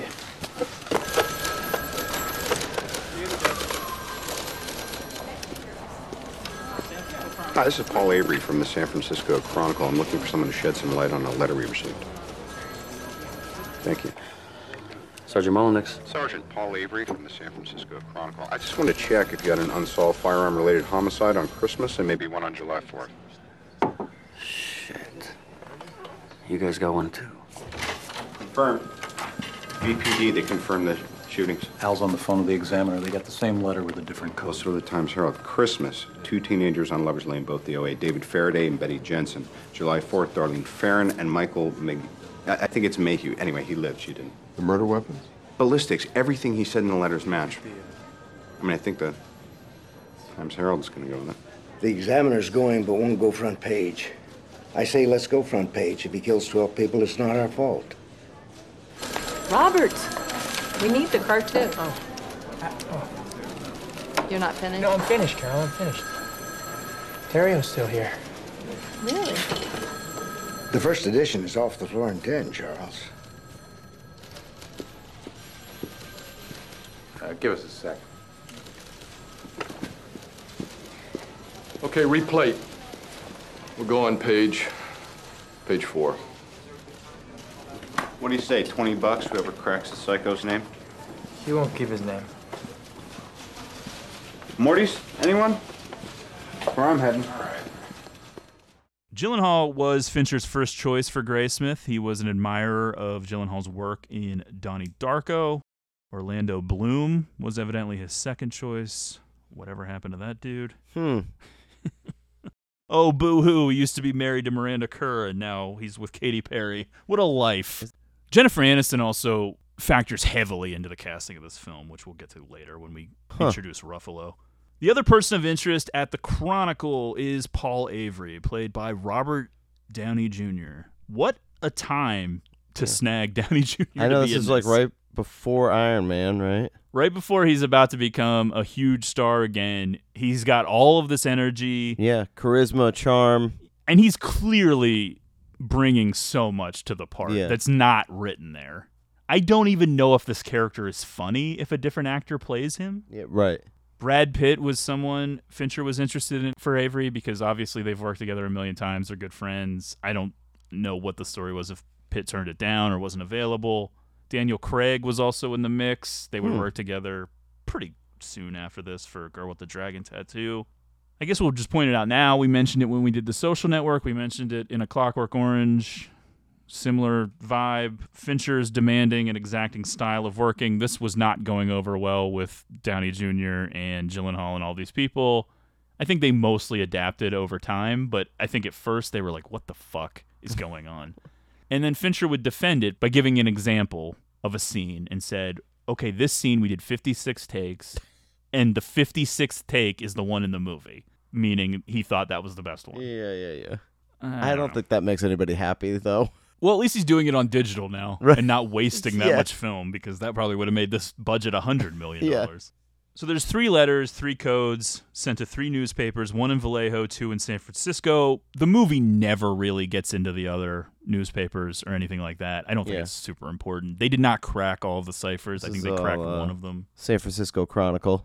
Graysmith is immediately hooked, but he's not taken seriously by Avery or his other coworkers. It feels like high school in a way, which somehow Jake Gyllenhaal's not popular at the high school of this newspaper, but okay. He's made fun of even by the guy that sells coffee. I think being the cartoonist is a tough gig. Tough to get respect as the cartoonist. It's tough to get respect. I don't know if it's a tough gig. It seems like it'd be pretty fun. Sorry, yeah. You just get to draw donkeys and elephants fighting or whatever political cartoonists do. You draw like a weird sketch of Putin and Trump having sex or something, and then you're like, yeah, print that's it, moving art. on. Yeah. On the other hand, Avery is very much the life of the party at this point. His life hasn't gone off the rails, so he's like the big man on campus. He's living it up. He is a crime writer, so he, of course, is right on this beat, whereas Graysmith never has any direct connection to it. He just sort of makes it his hobby, and then slowly that hobby grows into his entire life. Yeah. Going through people's trash cans in the office. That's the only way that anyone will tell him anything. Yeah. He had to find the information himself. Graysmith is already divorced with a young son. Evidently another kid, too, but I don't think they ever show that other kid. Because then the kids later... Well, maybe one of the... I don't know. It seems like he had 2 kids with his first wife, but it's unclear if we ever see the other one. And then he has more kids with the second wife who comes along later. But he's sharing custody, so he's with the kids sometimes. He's a single father. He seems pretty normal. And then things take a turn. Though Graysmith is clearly interested, he is excluded from the initial details about the case. He is just a cartoonist after all. The newspapers publish the letters, though not on the front page, and a married couple is able to decipher one of them. It's a block of symbols. I don't know how many symbols or lines. I didn't write any of that down, but it's a bunch of lines with symbols. You can't really tell where word breaks are or anything like that. These initial ciphers, I think, were pretty solvable, at least some of them, because it doesn't take you got to that take long. the bait. Right. He didn't want to start out with the hardest one, because if no one solves it, then the story might be over. Straight to the shredding bin. Jackass. Yeah. Local ass clown tries to impress us. Fuck him. That's the whole headline. That'd be the headline if I was working at the newspaper. Yeah. Fuck off, nerd. This sucks. But cracking the thing is so fucking crazy on its own, because like I said, there's no breaks and all that shit. And then when you're making a code, and the code takes 50 years to crack like one of his did, it's because you're not just substituting letters for symbols. It's this whole revolving thing. It's like a key that changes and moves, and only you know the rules. So, of course, it might take someone forever to figure out what your stupid rules were. I know. Because how would they? Is the juice worth the squeeze? Well, for this guy, for the 5 people he killed, I guess it would be to try to... True. But for all of the press that the ciphers get, and that is one of the defining things about the Zodiac, nothing he put in code really helped anything. It's just random shit. I know. It's not like he actually said who he was in the... Maybe he did in one of the ones he never cracked. I think one of the big tricks of the movie is you think that there's a pattern. Like, you think there's gonna be a pattern. Right, and just like the ciphers he makes, the pattern is not consistent, and it's insane. He might be a genius, but he's clearly an evil genius. Yeah. And you can't figure out what he's doing because he's also a psychopath. Right. The first cipher says, I like killing people because it is so much fun. It is more fun than killing wild game in the forest, with 2 R's, because man is the most dangerous animal of all. To kill something gives me the most thrilling experience. It is even better than getting your rocks off with a girl. The best part of it is that when I die, I will be reborn in paradise, spelled with a C instead of an S. Yeah. And all the I have killed will become my slaves. I will not give you my name because you will try to slow down or stop my collecting of slaves for my afterlife. EBEORIETEMETHHPITI. Okay. No one really knows for sure what that means. That could just be run off to confuse you. Yeah. Intentional misspellings, I'm going to say probably. Not because a particularly... that throws you off. Right. Not a particularly eloquent No man. punctuation, Yeah. obviously. So it's just a paragraph of words. I think it's weird that in the movie, some of the characters seem to think that he is stupid for misspelling things. Right. But then later, when they latch onto Arthur Lee Allen, it seems like his sister-in-law confirms that he does that intentionally because he thinks it's funny. Mhm. Because he spells Christmas with 2 S's at the end. Yeah. There's always 2 S's in Christmas. There's but always that one guy in the family that thinks he's funny. he's also the Zodiac. Yeah. I think the misspellings are intentional to make it even harder. Yeah. I think that's part of his ciphering, is to try to throw you off. I think that's fair. Another letter arrives. Clearly, our boy likes all the attention. 1.5 months later, that puts us deep into September of '69. We're up in Napa, California. The killer stabs Brian Hartnell and Cecilia Shepard at Lake Berryessa. Cecilia dies from her wounds 2 days later, and Brian survives. This is a scene that is often referenced, and I think the reason is it's just so unlike most scenes in movies I know. that it sticks out in this weird way. And for some people, it's horrifying and terrifying. For some people, it might be funny because it's so weird that he's wearing this outfit in the middle of the day, just out there. He doesn't seem just comes intimidating other than the fact that he has a gun. He seems like a dork in I a know. costume with a gun. It feels like he's coming out of the middle of nowhere. Yeah, because we don't see him approach until he's already pretty close. So Right. it's like, where is his car? I don't know. How did he get there? Why aren't there any other people at this lake? I know. It seems like there would be other people. He's all in black. His face is concealed. He's got that symbol in white on his clothing. It looks like a gun scope, although it may have something to do with film. We find out later. We don't know what it is. It's a circle with a cross through it. Yeah. Fairly basic symbol. He's wearing an executioner-style hood. It's all very random feeling. Is it? That look reminds me of the town that dreaded sundown. A little bit, yeah. Yeah. Might have been inspired. Could I'm be. sure the Zodiac killings inspired a Several lot movies, of horror yeah. movies. Because him and Son of Sam were attacking couples in cars. What's a big part of every slasher movie and horror movie? These couples in cars Oh, yeah. or whatever. The murder interludes are effective. Again, cold-blooded, seemingly out of nowhere, clinical, no score. I would describe them as anti-theatrical. True. There's no build-up, no suspense, no Right. music, just all of a sudden. Just cold butchering. Because people. even in this Yeah. moment where there's a little bit of a build-up, because he's talking to them, he's acting like it's a robbery, he's telling them he escaped from prison, he's know. saying all this weird shit. And then when he actually starts killing them, you're like, what the fuck? It Right. just comes out of nowhere. It's a lot of effort getting them tied up and everything. Doesn't really seem like that was necessary for him to accomplish his goal. The only thing I could speculate about that is that he was already thinking about not doing the same thing every time. Mhm. He wanted it to look completely different from the July 4th murders. Yeah. So he uses a knife instead of a gun. He ties them up. He robs them. He's doing different things already. You know, this used to be the town of Monticello. But at some point, the county decided that the land would work better as a lake. So they flooded it. But there's an entire... Hidden city under the water. We were here last spring, remember? Oh, yeah.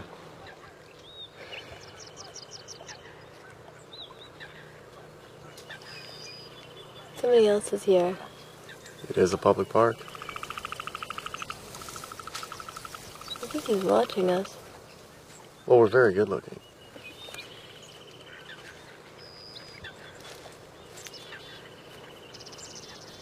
Where'd he go?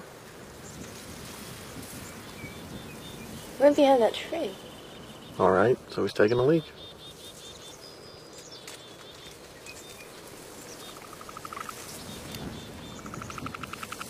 He's coming towards us. Oh my God, he has a gun. Don't move. I want your money and your car keys. Okay. We're not going to do anything, okay? We're going to cooperate. Just tell me what you want us to do.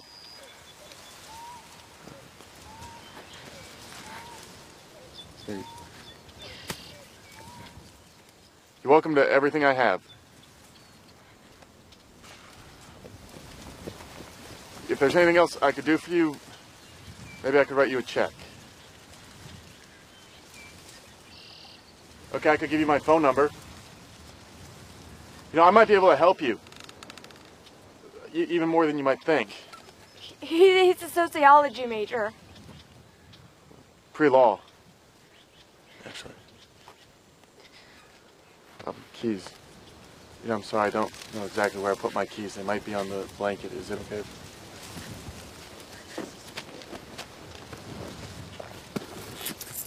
Here's the keys.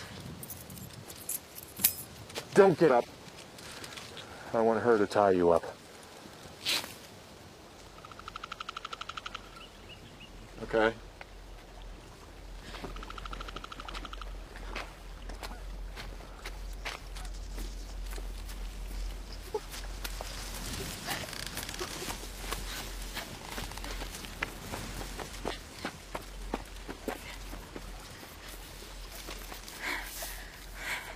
You know, if you come any closer, I might be able to get that gun. Don't get any ideas. I'm not.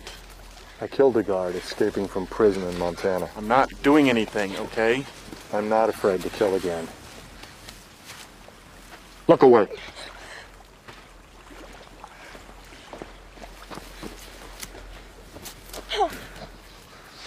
What was the name of that prison?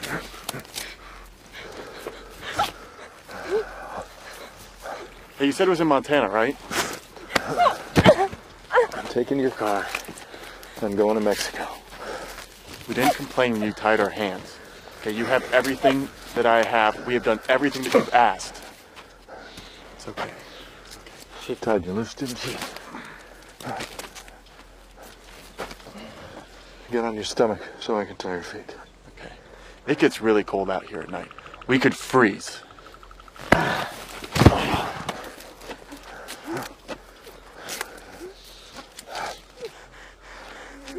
Okay, you all done? You know, just because people are going to ask, and was that thing even loaded?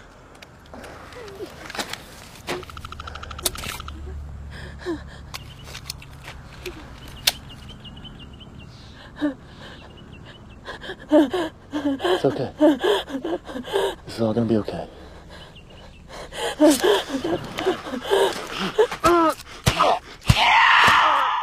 Trees had to be helicoptered into the Lake Berryessa location as the area had changed substantially since 1969, and David Fincher wanted it to resemble the murder site as closely as possible. Well, I'm glad they did that.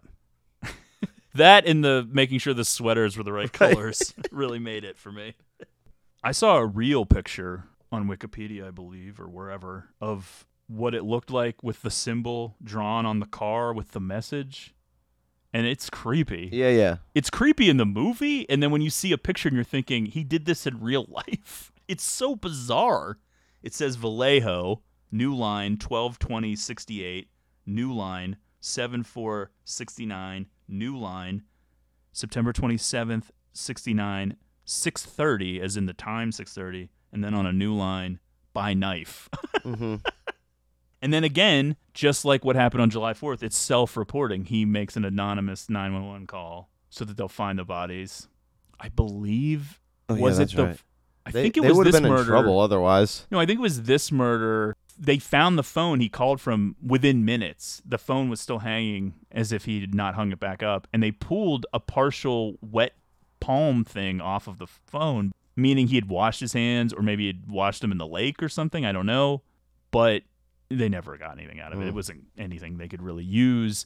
But the weird thing was the phone he called from was very close to the police station and like 20 miles Wow. from where he'd killed the people. I don't know. That is unsettling, though. Well, he probably figured they would race out there first before they Right. would figure out what phone he called from. And he was right. I guess, but they knew what phone he called from like immediately, and they were there within true. minutes. Yeah, But you said I that. don't know. Back at the Chronicle, Graysmith is able to win over Avery by actually contributing something of value. He proves himself to be no lightweight, regardless of Avery's continual ball busting, as Graysmith provides interpretation and insight into the Zodiac's words. Avery realizes that maybe this guy isn't just a jerk off. Like, there's something that could come out of this. Yeah. He knows what he's talking about. He's doing real work. One of Graysmith's insights about the letters is that Zodiac's reference to man as the most dangerous animal of them all is a reference to the film The Most Dangerous Game from 1932, which features the villainous Count Zaroff, with a Z, a wealthy aristocrat who hunts live human prey. This is a 1932 pre-code horror film based on a 1924 short story. It stars Fay Wray and other actors and producers from King Kong as they were filmed simultaneously, basically. I think they were filming The Most Dangerous Game at night. Okay, wow. I While didn't they know were that. filming King Kong. I just like the reference in Wedding Crashers when Vince Vaughn says the most dangerous game. Yeah. As I said, the friendship between Graysmith and Avery was kind of fictionalized, but it helps. For sure. Because it allows Gives us a bit of Downey to narrative. shine. Right. Let him be funny, making fun of him. Let him be the cool guy. 2 weeks later, October 11th, 1969, San Francisco taxi cab driver Paul Stein is shot and killed in the city's Presidio Heights district. Which feels like a different murder than the other ones. Exactly. Yeah. I think this is a turning point in the film, and everyone, for the most part, seems to say the Zodiac killed 5 people, and they include Paul Stein. That's definitive. Okay. But if you were going to start in with the theories that some people have about multiple people or copycats, it's either multiple people working together or copycats. This is the part where you start thinking, well, maybe other people would either are doing this or are involved in some way, and they take over the mantle, and that there was some sort of a gap in the handwriting analysis. Because you have to remember, right? He cuts pieces of Stein's shirt off and sends them in the letters. True. And the handwriting matches. So they Yep. assume it's the same guy. That's Mhm. why. Because normally he's in a completely different area. I know. Completely different There wouldn't be MO. anything tying these things No. together. They're not even the same at all about anything. The multiple killer, just the scream technique. If it wasn't for those letters, clearly we'd have a stronger case. I don't want to try to outthink the people that have dedicated their lives to this. I'm going to go with the consensus that Paul Stein is involved. It's actually what brings Toschi into the movie at all, really. He would never have been involved if it wasn't for this murder. That's true, yeah. I think that the Zodiac was kind of a psycho evil genius, and he was intentionally trying to change his MO. Because he had thought probably for years of how to plan this out, and he thought of everything that people usually get caught doing and just did it a different way. Mm-hmm. But he wasn't supernatural or completely devoid of any rational thinking, because I think when the pressure starts getting on him, that's when he backs down, he stops doing it, and the letters stop, the killings stop, and that seems like more normal. But when he's like revving up into this, he's got this mapped out. And then he gets shaken a little bit when they get close, and then it shuts down, and it seems like at a certain point he doesn't murder anyone else. Right. And a lot of the things that are attributed to him, including Shuts it down. scenes in this movie, Mhm. like the Ione Sky one, which we'll get to, Oh, yeah. I don't really know if that was him. He claimed it later, but Right. Graysmith sort of debunks it himself by saying he only ever gave details that were in the paper, which he had not done with the previous stuff. He had provided details that were not in the paper. Uh-huh. So at a certain point, it seems like it does end. I know, and that the whole way that goes down, it seems out of character from the other two, or from the previous ones that we see. But to your point, I mean, they're all kind of different. Yeah, and it also could have been a spur of the moment. True. He hadn't planned Yeah. it, but then he realized, I could do this right now, and then I could really fuck with them, because then they're not going to know what the fuck is coming next. Mhm. I don't know. Who knows? The cab scene on Washington and Cherry Streets in San Francisco could not be entirely shot in San Francisco due to filming restrictions and the opposition of the neighborhood residents. So the production constructed a set replicating the intersection, including the street, apartments, and crime scene at Downey Studios, just outside of Los Angeles. Backdrops of San Francisco were digitally inserted to complete the scene. Only a few seconds of actual footage shot at that crime scene remains in the film. That's another thing where I was like, okay, the budget. They're just recreating city streets on a lot. About a half hour into the film, and we're introduced to our third lead, Mark Ruffalo, as Inspector David Toschi. His partner is Bill Armstrong, played by Anthony Edwards. Together they work the case, as do Vallejo's Jack Mullinax, played by Elias Koteas, and Captain Ken Narlow, played by Donald Logue, out of Napa. So yeah, it was Jennifer Aniston who had a conversation with David Fincher about co-stars that she liked working with. She mentioned Gyllenhaal and Ruffalo. It was sort of a nice coincidence because I think Fincher already liked Gyllenhaal because of Donnie Darko, and so that all fit together. I remember the movie she was in with Jake Gyllenhaal. I'm trying to think what she was in with Mark Ruffalo. I saw the titles. I didn't write them down. Okay. Not important. Initially, Mark Ruffalo was not interested in the project, but Fincher wanted him to play David Toschi. He met with the actor and told him that he was rewriting the screenplay. I loved what he was saying and loved where he was going with it, the actor remembers. For research, he read every report on the case and read all the books on the subject. Ruffalo met Toschi and found out that he had, quote, perfect recall of the details and what happened when, where, and who was there, and what he was wearing. He always knew what he was wearing. I think it is seared into who he is, and it was a big deal for him. Well, obviously. That's what this movie does a great job of. The real life. The sanity-consuming obsession. It festers with these people, especially police. A lot of them who work these cases, they can't let it go. It's wild, though, that it's years of your life. But there's a reason. And it's the same thing that happened to that guy who wrote the Chaos book about Manson and the Manson murders. You get that rush when you find out something. When you connect something to something and it feels like you're making actual progress, you get addicted to that feeling because it is so crazy. Because you're thinking you're about to be a huge hero. I know. But it's also like a little bit Blue Velvet where you just got to keep pulling at that string. Like there's something at the other end. And you just can't stop going down that tunnel. I believe Graysmith did eventually move on after he published the books. And it no longer was a day-to-day thing anymore. Because he's still alive, I believe. And I think he's just a pretty normal, well-adjusted guy who actually has a good relationship with his kids now and no lingering effects of this. You love to hear that. But it took up, 20 years, basically, of his life? Zodiac really captures the darker side of neo-noir and noir because it's real. It's terrible, and it never got resolved. You've already said it. A great comparison would be Memories of Murder. I think they go well together. Definitely. Great companion pieces. They're very similar films. I don't know that Zodiac would exist without Memories of Murder, but Bong Joon-ho loves this movie, voted for it in that Sight and Sound Top 250. Did he? Yeah. He considers it one of the best films. He wrote the foreword to this David Fincher book right here, and he counts Zodiac as one of the best films. I do think that Zodiac has more of a pop sensibility than Memories of Murder, but that's probably just something that's probably lost just in translation. Cultural for us, yeah. Fincher thought of Anthony Edwards for the role of Inspector William Armstrong, saying, I knew I needed the most decent person I could find because he would be the balance of the movie. In a weird way, this movie wouldn't exist without Bill Armstrong. Everything we know about the Zodiac case, we know because of his notes. So in casting the part, I wanted to get somebody who was totally reliable.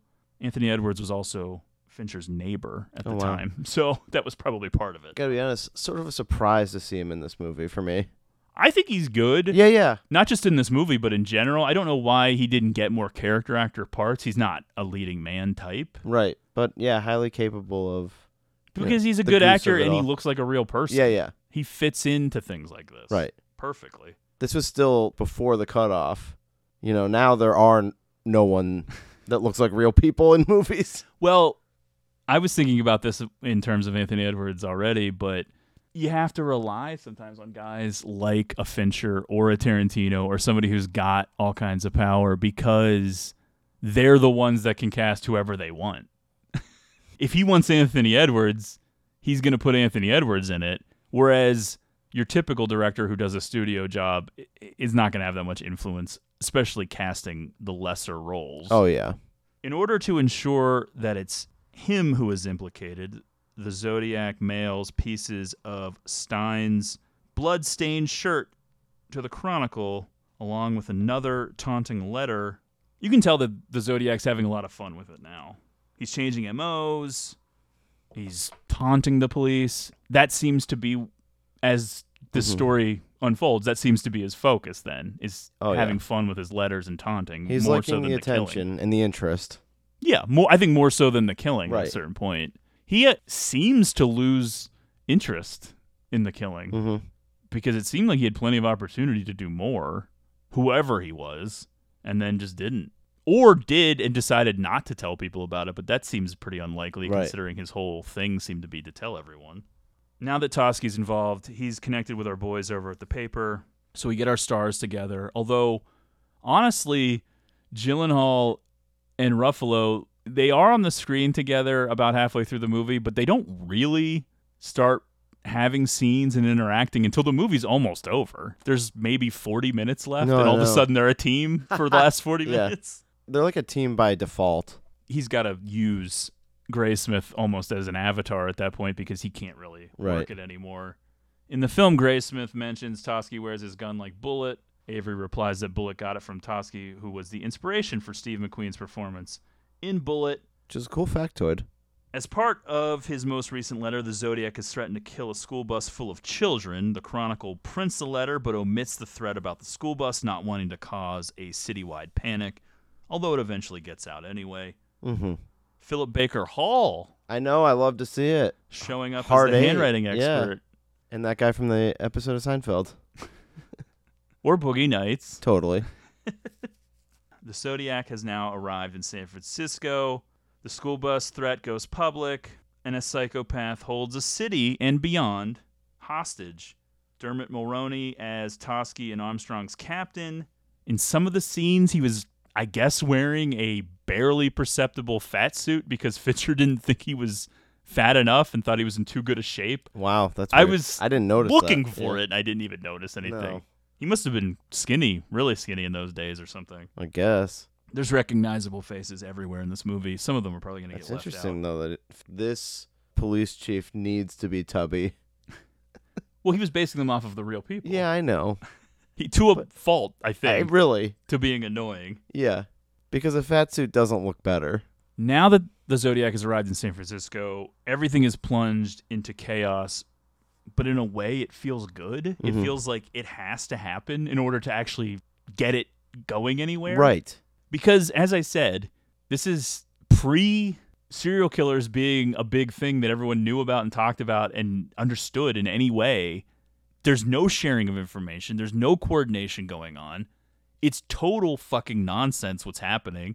And this guy's laughing at everyone because he's figured out these little loopholes of how to fuck everybody over by moving around to different areas. Geography really matters. Geography, MOs, the things that cops always use. Because most killers are kind of the same. They kind of do the Predictable similar things. after a while. A trend usually forming. They actually have a trying to coordinate in 1969 montage about telefax and the different offices and the different people and this and that and everything. But as time goes on, they're coming up with theories. They're getting little pieces of information that they think are true. They think that there's a pretty good chance that the Zodiac is ex-military. He was wearing military boots that you can't buy unless you have a military ID based on some footprints that were discovered at one of the scenes. There's a lot of different things happening, but it doesn't ever feel like they're that close yet. So Tosky and Armstrong, they get called into it thinking that it's probably a pretty straightforward robbery of a taxi driver that went wrong. They have no idea what they're going into. And there's this piece of music that plays throughout the film. It's by Charles Ives, and it is from, I believe, 1906. And conveniently or appropriately, it's called The Unanswered Question. Oh. It's just 4 notes. It's this kind of repeating thing that's kind of in the background to supplement the score. And you really start to notice it, and it's this poignant moment in a weird way when you rewatch the film and you understand what they're walking into and how this is going to affect their lives. And this music is sort of sad and lonesome, and it's just sort of out there. And yep, this is it. We're being sucked into something, and we have no idea where this is headed. There's some racial mix-up that seems to fuck over things right away, because later on they realize that 2 cops saw someone that may have been the Zodiac leaving the scene of the Stein murder, but at that moment, because of wrong information that was being disseminated, they were looking for a black person, not white. Yeah. It was quickly corrected, but by the time it was corrected, that guy was gone. Now they're looking for someone with a crew cut, which also fits in with the military. Stocky and lumbering is a phrase they use, which you would think would kind of be throwaway, but then you notice he is lumbering. Arthur Lee Allen limps and lumbers. The guy at the end, played by Charles Fleischer, is lumbering all of a sudden. And you're like, everybody's lumbering. People can barely walk. What's going on? Graysmith's son feels like the stand-in for Fincher himself when you think about his dad telling him about the story. His son just sort of soaking in the information. Yeah. There's a Stones concert mentioned on the radio. Of course, that was Altamont, where someone was stabbed. Oh, boy. Yeah. And that Melvin Belli guy, played by Brian Cox, is the one that convinced the Stones to do that concert. Oh, really? Evidently. Wow. So, yeah, the 60s were ending real hard Definitely. during this time period. You got Zodiac and Manson. You got Altamont. Trying to picture being Graysmith's son. Right now, you're still kind of in a normal state. Like, what happens is we just watch your dad for, like, years be well, it seems like maybe notes, they tried to hide some of it yeah. from the kids a little bit. Sorry, kids. Your dad has an unhealthy obsession. With a serial killer. Yeah. Someone claiming to be the Zodiac continues to send taunting letters and speaks on the phone with lawyer Melvin Belli, played by Brian Cox, on the KGO TV morning talk show hosted by Jim Dunbar. Oh, yeah, what is this guy supposed to... Is he like Dr. Drew? I think it's just a normal morning show on a local channel. Yeah. Melvin Belli is a guest. This was all arranged by someone claiming to be the Zodiac, who refers to himself as Sam on the air. Gary Oldman was evidently supposed to play Melvin Belli at one point. It turned into some weird thing where his representatives were denying it, even though there were articles reporting he had been cast. I think maybe they were upset because he lost the part, or Fincher decided to go in a different direction, because I think he just was like, he's not fat enough. Graysmith himself, believe it or not, who I guess maybe isn't accustomed to Fincher, Hollywood things. These actors are just driving him nuts with their weight. Well, he spit it out that they did hire Oldman at one point, Graysmith did, which contradicted Oldman's people when they were like flipping out and saying it wasn't true back in 2005 or whenever that was. Oh my gosh. So it does seem So like Oldman was important. cast at one point. They were trying to use some sort of a contraption to make him look more like however Melvin Belli looked. And I think if I was guessing, I would just say they came to a point where they're like, this is not going to happen. And then they This isn't cast someone worth who it. looked way different. There's no way to know if the person speaking with Melvin Belli on the show is actually the Zodiac. Everyone is him. No one is him. We're all the Zodiac. Don't you get it? It's not him. Mm-hmm. In one of the ciphers, the one that was cracked in 2020, he actually says it was not me on the TV. It doesn't seem like it's him. No, I know. The voice never matched. The people who heard his voice from the police calls never said that voice was the same. It never really Right. It meant doesn't anything. feel like it Then at they- any I think they point. eventually traced it to a mental institution Mhm. or something. But it adds to what I think Fincher's trying to cook here with this stew, especially with what happens with Graysmith eventually, and then you start seeing the Zodiac everywhere. So this is like planting that seed where you realize in a world full of copycats, you have no idea how to I know. tell This what's could be real. anybody. We don't even know if all of the murders that are attributed to the Zodiac are actually him. Totally. June Diane Raphael plays Tosky's wife. Not much for the women in this movie. No, not a ton of lines either. You didn't even know it was her. Yeah, I didn't she recognize doesn't her, speak yeah. very much. I've always been a fan, though. Yeah, no, I do like her. It didn't jump out to me. But they have to explore every conceivable angle at this point. It's just going all over the place. And you can kind of feel, now that months have been going by, you can already kind of feel it slipping. Because the longer anything like this drags on, especially if he's not committing new crimes, which he doesn't at a certain point, everything gets older and faded. Yep. And then Tosky eventually has to point that out to Graysmith. Like, the farther this goes, the less likely we're ever going to catch him because Right. no one's going to remember anything. and the evidence disappears and fades and erodes and whatever. On November 8th, my birthday, 1969, the Zodiac mailed a cipher to the San Francisco Chronicle. I was actually born in 1969. You were. That's what I meant by my birthday. On November 8th, 1969, the Zodiac mailed a cipher to the San Francisco Chronicle with 63 unique characters. This was the hardest code to crack, taking just over 51 years, finally being solved on December 5th, 2020 by a team of cryptographers. Man, people were bored during COVID. Invested in this, yeah. All of a sudden, COVID hits, and we're pulling these things back out. Let's try to solve this shit. Such a thankless existence. I guess you get a little bit of fame out of all of this, but I don't know. I can think of a lot more ways to spend my time. It was discovered that some letters in the alphabet were never used at all in the deciphered message. J, Q, X, Y, and Z. That 8 letters were represented by a single symbol, and that the others were represented by between 2 and 10 symbols, a few of which were the actual letter. The message reads, including misspellings, I hope you are having lots of fun in trying to catch me.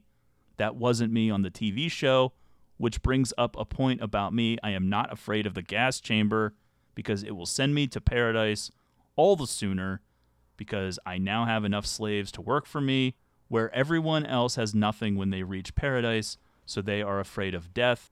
I am not afraid because I know that my new life will be an easy on in paradise death. Mm-hmm.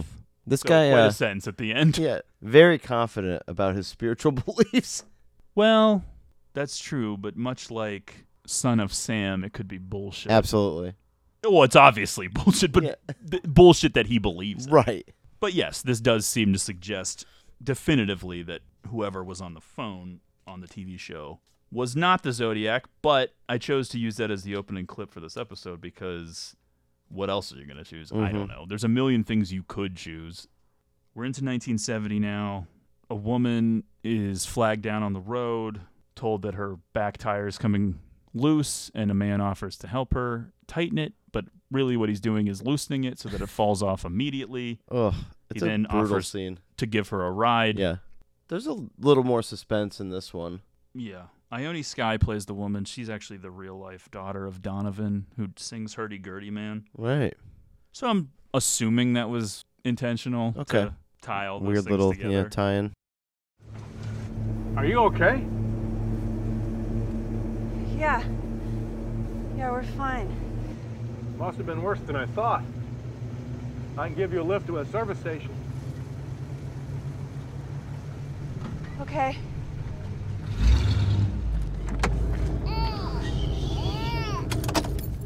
It's okay.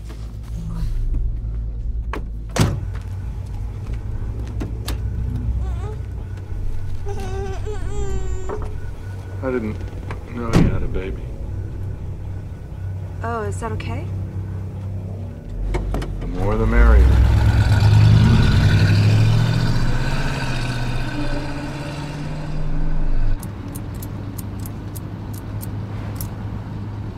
You shouldn't smoke. It's a bad habit.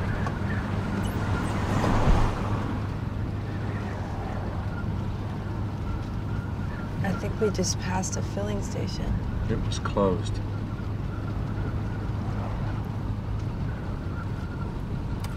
Do you always go around helping people in the night? When I'm done with them, they don't need much help.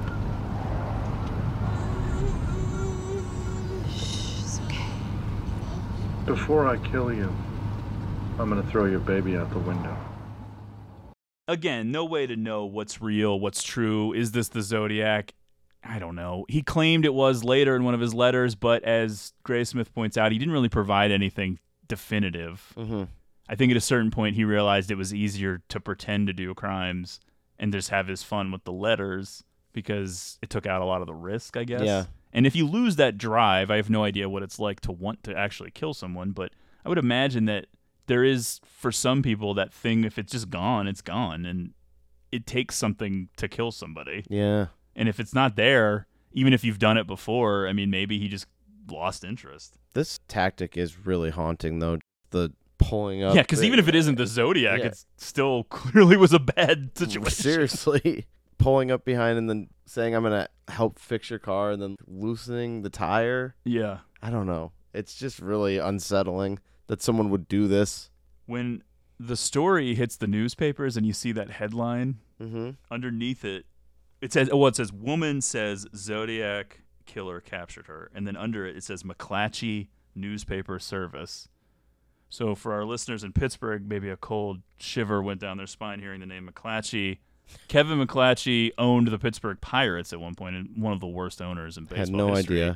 I had no idea where this was going. No longer associated with the Pirates. For those of you who don't live in Pittsburgh and know the Pirates to be a franchise that was under 500 for 20 plus years and all that whole horrible, that was the McClatchy era. Okay. And if you go on the McClatchy newspapers service Wikipedia, he is still prominently listed. I just like, this is so weird that this is in this movie. But yes, it's a family that owned and operated tons of newspapers for many, many decades. Montage of letters, threats, taunts, claims, and games, but time keeps moving and no one has been arrested. At this point, at least according to the film, there aren't even any real suspects. Avery shows Graysmith that the Zodiac is likely full of shit, at least in terms of his recent claims. Maybe he did not abduct the woman at all. No more printing the letters in the newspaper. That's the new policy. Fuck this guy. Yeah. We have to move on. We're just giving him attention. We're tired of stroking his ego. It's a bad precedent to start doing shit like this. But then they discover there's a brand of watches called Zodiac, which uses the same symbol as the killer. Which, when you bring that up... The significance of the symbol is, like, heavily debated. But the fact that the name of the watch is Yeah, Zodiac with the same symbol? And then, of course, Arthur Leon has a Zodiac watch. That's with hilarious, symbol. yeah. When a slowdown in communication occurs, you can feel the grind. This feels essential to telling this specific story this way. We're not glamorizing this and making it seem fun and exciting and cool.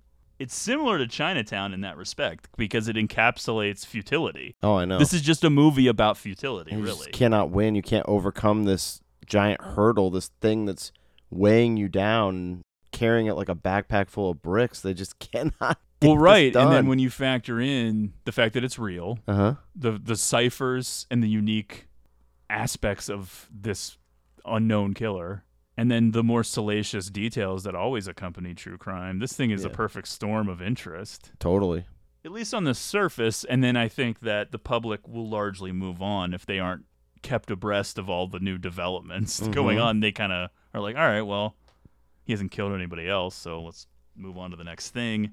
As you pointed out, there were other serial killers in California to think about, plus Son of Sam at one point gets started. Just really a dark time. Well, I think there was much more publicity Yeah. about serial killers. There's probably plenty of serial killers operating right now I that we know. just don't really hear about because It just doesn't impact society the way. Well, I it think did. they realize that making big things about them may lead to more. Because Right. the copycat killings is a huge thing, and I think that Totally. the Zodiac himself probably inspired plenty of copycats. So just less coverage. Things ramp up when the killer sends a bloody shirt piece to Avery and then threatens him. This leads to a significant downward trend in Avery's life, at least according to the film. I think the film exaggerated it a little bit. It makes it seem like he just went off planet Earth at a certain point, Right. and that was not the case. He still was a journalist and actually published a book about Patty Hearst, Okay, which there you he go. covered. Yes, years it after does this. make it seem like he goes on an insane downward spiral from this moment forward. We never see his wife, who they mention. He did have kids, too. They never show them or mention them. All of a sudden, he's living on a boat later. As like a Like, what hermit, happened? yeah. Step aboard. Graysmith starts dating a girl named Melanie, played by Chloe Sevigny. She'll later refer to this as the date that never ended. And I don't think this is the only thing I've ever heard that expression in, but it is kind of true because he doesn't exactly hide his obsession about the Zodiac, and she seems okay with it, probably because she can't imagine You love to that see this it. is going to go on for years. Just and years. putting it all out on Front Street on the first date. Yeah, and it kind of makes him seem interesting. Well, yeah, you I do guess. get that part. They're on this little adventure almost, even though it's like watching paint dry because they're just sitting around. Well, it's not a bad move if you're having trouble thinking of how to seal the deal with a girl that may agree to go out on a date with you, come up with something that makes it seem like something's going on. Yeah. Because then all of a sudden you're bonded together by whatever it is. I don't know how you're going to do that. I'm not telling you to kill people and create a serial killer that you'll then investigate yourself. No, that would be a bad move. I'm just saying that if you can get a situation going where the focus then becomes the situation and not the date, that's a... that's a stroke of genius. Yeah, that's... Whoa. Write a book. And You're tell us how you operating did on a it. whole other level. It feels like a wild goose chase. Tips come flooding in after the Zodiac stuff starts going public about the threats and that he's in San Francisco. But one tip that comes in directly to Avery leads him down to Riverside, which is actually down by L.A. We know that from the OC. Sure do. It's sort of like Buffalo Bill because now we're being tied back in with a quote-unquote first victim that predates even the two that I mentioned. Correct. This name, I think it's Sherry Joe or something like that, is a girl who went to college down there. There's enough similarities, enough weirdness around this unsolved murder from years prior, I think mid-60s, early 60s. So Avery goes down there. He ends up screwing over the cops because he delivers this information directly to the Riverside Police Department and not San Francisco Police Department. So again, you're getting into this whole jurisdiction, sharing information, what the fuck is going on. And I think Avery really pisses off Toschi in a way that probably hurts any collaboration moving forward between him, I'd say so, and the cops. When he goes public with the idea that the Zodiac may have killed a woman years prior in Riverside, California, which is a completely different part of the state. I know, we're talking hours. You're now plunging in a whole other highly populated area into a frenzy and into a panic. But you're also fucking up that case because the police in Riverside don't think it was the Zodiac and they have a suspect who it may very well have been. But if you convince everyone publicly that it was the Zodiac, and he will... Here's the other guy. Because why wouldn't the public want to believe? Because that's more fun and salacious, and they get swept up in it. So then once that's published, you're fucking up not only the Zodiac case, but this other case. The Sherry Joe thing I don't think was ever adjudicated in any way. I don't know if anyone ever was charged and convicted with that. So I didn't follow up on that. I don't know. There's a lot of other murders that we're not sure about. So who knows? Maybe he did kill 37 people. It could be. Come in peace. I don't want any trouble. Dave? I really don't want to touch you right now, Paul. Just trying to do my job. Oh, really? Well, now I can't do mine. We already screwed up the amount of tips we got on this thing, and you've just freaked out the entire state. I've got Napo, Vallejo, and DOJ looking at me sideways, and Riverside's telling me I'm on a snipe hunt. Jesus, hey, Sherry Joe Bates was a gift. I gave that to you. You and Armstrong never would have found This her. may not be Zodiac. Does that matter to you? Does it matter What that if it Riverside is? may not be able to make a case against their suspect because of you? Tell it to Sherwood. I'm out here beating the bushes, trying to draw him out. We're in this together. We're not in anything together, Paul, because I'm not interested in upping my circulation. Oh, boy. He wrote me. He threatened my life. Hey, Bullet. Been a year and a half. You gonna catch this fucking guy or not? Go fuck yourself. Happily. You should have called me, Paul.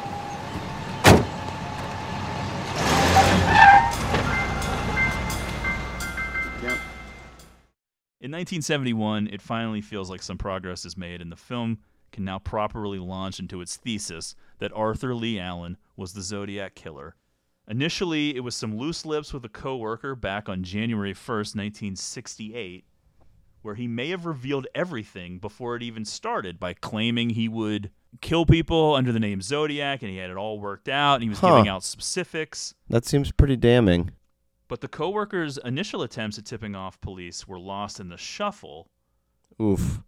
Allen is portrayed in the film by John Carroll Lynch. He emerges as a suspect in Vallejo. And when we first hear about Allen, it almost all seems too good to be true. I know. He's a perfect suspect. He's a pedophile, convicted. He has a history of misspellings and creepy letters. They find out pretty early on he's ambidextrous, so when his handwriting is weird or doesn't match, and then when he walks into the room, he has a limp, which fits in with lumbering. Everything just like boom, boom. Yeah, Everything is fitting with what they already know. He sounds like our guy. But again, it's all circumstantial. Mm-hmm. Arthur Lee Allen is played by John Carroll Lynch on October 6th, 1969, so prior to Toschi and Armstrong showing up, the real Arthur Lee Allen was interviewed by a Vallejo PD detective whose name was John Lynch. It really doesn't mean anything other than it's a weird coincidence. Totally. Toschi, Armstrong, and Vallejo's Mullinax interview and question Arthur Lee Allen. They notice he wears a Zodiac wristwatch with the same logo used by the killer, leading Toschi to be convinced they've got their guy. Oh, yeah, dude. They come out of this interview like... I would be. No, I know. Well, that was weird. As far as like the strength of circumstantial evidence, I feel like having a watch with the name Zodiac on it and that symbol and being linked already outside of the watch. Right. Like you're not just using the watch because obviously other people bought the watch. I think Zodiac is owned by Fossil now. I don't know if they still have an imprint label, but they were around for a while. Other people owned the watch, but you're being brought this guy. He's wearing this fucking watch. Acting super weird and shady and shifty. And then other stuff we learned later, Oh, yeah. way later. Like he cleaned out his trailer 2 days after this. 'Cause Right. all of a sudden, it was like they were onto him. He had to shift gears. Yeah, there's tons of shit. It all works. I would put that wristwatch at an 8 out of 10 for circumstantial. That feels unbelievable to me. But it proves nothing. Totally. As does most of this. It doesn't actually prove anything. It just seems super suspicious. I told all this to the other officer. Which other officer? From Vallejo. Do you remember his name? No, but it was right after the murder at the lake. And what did you tell this officer? I told him that I'd gone to Salt Point that weekend to skin dive, that I was alone, but I met a couple there. I have their names at home if you want. That would be great, Arthur. Lee. What? Lee. Nobody calls me Arthur. Also, that day when I came home, my neighbor saw me. It was around 4, but I forgot to tell the other officer that. Neighbor's name? Bill White. He died a week or so afterwards. Heart attack, so I didn't think to call to follow up. The knives I had in my car with the blood on them, that blood came from a chicken that I killed for dinner. What? I had knives in my car that weekend. Maybe Bill saw them and called the other officer on me. Well, we'll be checking in on that. But let me ask you something else. Were you ever in Southern California at any time in 1966? Is this about the Riverside killing? Yes. Well, I guess I was there around that time. I used to go down there a lot. I like the auto races. Foreman says that you're ambidextrous. No, that's untrue. You can't write with both hands. My teachers tried to make me when I was a kid, but I couldn't. I'm left-handed. He also said that you made statements about killing school children. That is horrible. That's a horrible thing to say. So you aren't angry about being fired from Valley Springs for touching your students?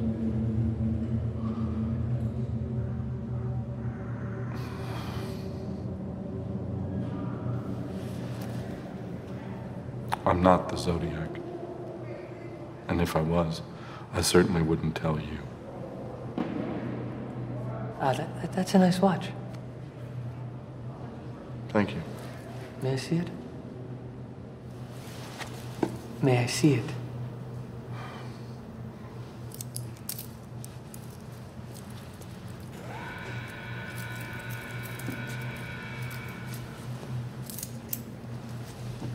Where'd you get it? It's a Christmas gift from my mother 2 years ago. That's very sweet. So tell me something, Arthur. You don't remember anyone you might have had a conversation with regarding the Zodiac? Maybe Ted Kidder of Phil Tucker at Vallejo Recreation. But I couldn't be positive. I used to work there.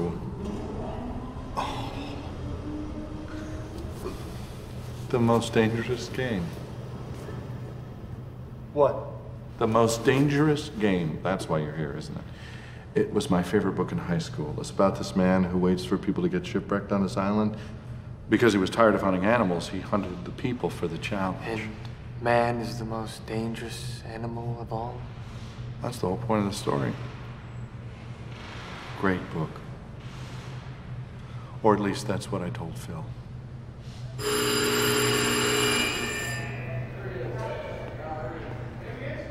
There you go. Sure. Everyone is very fired up about the possibility of Arthur Lee Allen being their guy for Zodiac. Even Allen's own brother and sister-in-law seem very willing to believe it could be him. A little too willing, frankly. I know, they seem very convinced that it probably is him. However, the handwriting expert insists that Allen did not write the Zodiac letters, even though rumors persist about Allen being ambidextrous. And the film makes sure to include the fact that there is some differing schools of thought on ambidextry and how that looks. And from here on, it's like the credibility of people reporting on this, investigating it, being experts on things, the credibility just keeps getting called into question by different people and by you, the viewer. Intentionally so. Right. That fits in with the waters whole get muddied thing about futility. It's when you think you've taken a step forward, you've actually taken two back because now you've disproved something else that you were building on. I don't know anything about handwriting analysis, but it makes sense to me that a disagreement over what an ambidextrous person does could be enough to throw this off, especially if you factor in the fact that this guy seemed to know what to do to keep people from figuring out who he was. I know. So is it beyond the realm of possibility that he would change his writing style from time to time and mess with people? I don't think so, especially since, I don't know the character's name, Philip Baker Hall's character says at one point that the K changed in the ones that are definitely from the Zodiac. And he said that he hadn't really seen things like that before. So that leads me to think that maybe the Zodiac's doing that on purpose. And I know from my own handwriting that most of the time was his name. It's similar, but there are times where I write completely differently for some reason. I've noticed that. Now, maybe a handwriting expert would look at it and say, no, this is the same, even though it looks different. I don't know. They would look at mine and just be like, just awful. Sometimes I do letters completely differently. Coherent. Sometimes I just draw a line as a letter, just like a line. There it is. They'd be like, this person needs to stop writing by hand and type from here on out. I can actually write by hand really nice when I try. Yeah. But I can't. Sometimes it gets a little wild. Avery becomes more and more paranoid after being threatened by the Zodiac. In a letter, he turns to drugs and alcohol, carrying a gun on him at all times. But he's done himself no favors with law enforcement after the Riverside snafu. The case's notoriety weighs on Toschi, who cannot sit through Dirty Harry, a Hollywood film loosely based on the Zodiac case. By the way, the bar that Avery always goes to, Morty's, take out that apostrophe.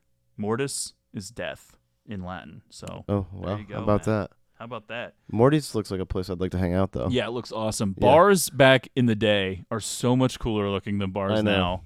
I would rather a shitty old TV than like 16 flat screen TVs everywhere. I know. Everything just had more character. I'm watching the big games at my house. Everyone is... I want a shitty, horrible place to just spend an hour in. The one TV that's like up on a stand in the corner and everybody's looking up at it, Clint Eastwood refused to grant permission for his image to be shown in the film. However, I don't know if you noticed, John Vernon from Savage Streets is in the clip of Dirty Harry. I didn't notice I recognized that voice immediately. I was like, there he is. That's a pull. Go fucking iceberg. There's some time lapse of some construction on that building. That seemed pretty cool. Even though, again, that kind of fell into the uncanny valley thing that didn't look right to me. Yeah, I'm with you. It almost seemed a little bit out of place in this movie, but it did look good. It was cool. It was a cool idea. But I think the digital... Right. It just, I don't know, it didn't look real to me. And it almost makes it seem like it's not the same period. Yeah, because that building's design modern. is a little futuristic. But yeah, I think that's when it really was built. I know. And I wasn't thinking that it wasn't, but it just doesn't have the right look for the time well, that's period. partly because it's digital as it's being built up. Right. It kind of just seems too new looking somehow. Time passes quickly as the Zodiac seems to slow down. By the way, the tunnel vision of Allen may have prevented police from looking closely at other suspects. However, it feels like you might be able to make the case that it caused Alan to chill if he was in fact the Zodiac, which they talk about later. Mm-hmm. You can feel the desperation because time is everything. In 72, Toschi and Armstrong, along with their captain, are finally able to secure a search warrant for a trailer where Alan is living in Santa Rosa. So it's a different county than Vallejo, where they've already struck out. His trailer is fucking weird. Dude, that should be enough. Just march a jury into this trailer. Show them the squirrels. Yeah. Do you think this guy is a serial killer? Clearly, when he opens the refrigerator and reacts and says squirrels, I know. I think you're supposed to understand he's eating these squirrels. Oh. If I was those squirrels, I think I would rise up. I think the They 4 or could 5 of take us him, running yeah. around, we could attack those eyes or something when he's asleep. I know. I don't know. Maybe try Only somewhere one was in a else. cage. It's fight or flight. Either one would be good. They could have a mutiny and rise up and take him over, or leave. There's Well, plenty they of other opened the places door, for squirrels to live. And then Toschi's like, close that door. There's rodents in here. And I was like, wouldn't you want them to run out? No kidding. Even though Alan's home is chock full of weird and seemingly incriminating shit, they ultimately strike out because the guns there don't match anything. Mm-hmm. There's just a bunch of rodents, but not any actual bloody evidence or clothes or anything like that. The ballistics, no match. Prints, no match. Writing, no match. Their captain is like, hey guys, this isn't the guy. We wanted it to be the guy. We thought it was the guy, but we can't have it be the guy. Yeah. If you bring me real evidence, it can be the guy again. But this is just circumstantial stuff. We did what we do. We got a warrant. We searched. We found nothing. It's a dead end at that point. Because what else can you do? Yeah. They don't have enough. The boots and the gloves, to me, I know it's circumstantial, but... Maybe if they actually found the boots... Yeah, true. And matched them to the print, that would help. For but sure. Still, it's not illegal to own boots. I know. And it's not illegal to own boots that are that brand and that size. That's still just circumstantial coincidental No, evidence. it just seems like too coincidental. 4 years pass. Avery leaves the Chronicle for the Sacramento Bee, an obvious downgrade. The implication being he spiraled. Oh, yeah. A bit too much. Maybe a little far too many drinks at Morty's. Even though Downey Jr. feels like the second lead at the beginning of the film, he definitely recedes far back. Absolutely. Because I think more than half of the film, really. The whole case defeated him. Well, I think it was the personal threat. Yeah. He lost his mind a little bit. Toschi's partner, Armstrong, transfers to a different department, seemingly signaling that he's aware enough to not let this entirely consume his life. He has a family, too, and he makes a choice for his family, which is a choice that Graysmith and Toschi really don't make. Yeah. Toschi tries. Graysmith doesn't even try. And they make it about the case a little bit, although the hours that they seemingly have to do for homicide, like the on-call, Well, yeah, I'm sure they were making an insane amount of money in 1969 because I'm sure when the Zodiac shit hit, it was unlimited overtime, which cops love, and because you get time and a half. Right. I'm sure they were making bank, but yeah, it was probably a lot of 12, 16, 18-hour days, maybe 24-hour days, and then eventually you're realizing we're not actually going to catch this guy. I think it just took longer for some people to understand. Armstrong was probably like, hey, good luck, guys. I hope you do catch him. And it's almost like... But, come on. It's almost not enough, just the 4 years later thing. I don't know how else you do it. I know there was a different version, but that's a long time. Well, if it was a miniseries, maybe they would have explored some of the other suspects during those 4 years. But the movie is already way too bloated with stuff to cram anything else in I don't there. think you could have added stuff, but the significance of 4 years and these guys are still going. Especially when you realize at the end of the film, which is still mind-blowing to me because I'm always surprised by this. I think I've only ever seen this movie maybe 3 or 4 times. Every time I'm like, what the fuck? Graysmith doesn't know anything about Arthur Lee Allen until he gets there himself. Right. At the very end of the movie, which is so confusing to me because there's all of those scenes of Toschi and him together, and Toschi never mentioned his name. Even though Toschi was convinced this is the guy. At that point, we'll get there. We'll make that argument. Right. I think the idea is he was out. He was done, and he was following the rules. Oh, yeah. But then he's doing a little bit of helping, and then it comes Still more back and more there. and more. Yeah. But then probably because he's a cop, he realized, I can't poison this investigation. Once he I know. realized that maybe Graysmith was doing okay at a certain point, not when he eventually tells him Arthur Lee Allen, because at Right. that point he's at the end of his rope, but when he's first helping him, the first times, he's thinking, okay, this guy's actually doing decent. I'm not going to mention that name because I want to know if he gets to the same Totally, guy. I know. And then when he does, that's what convinces him to come back. Just when I thought I was out.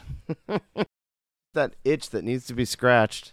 Avery's living on a fucking boat at this point, playing Pong, the I know. earliest version of a video game. My future. How are you? Fantastic.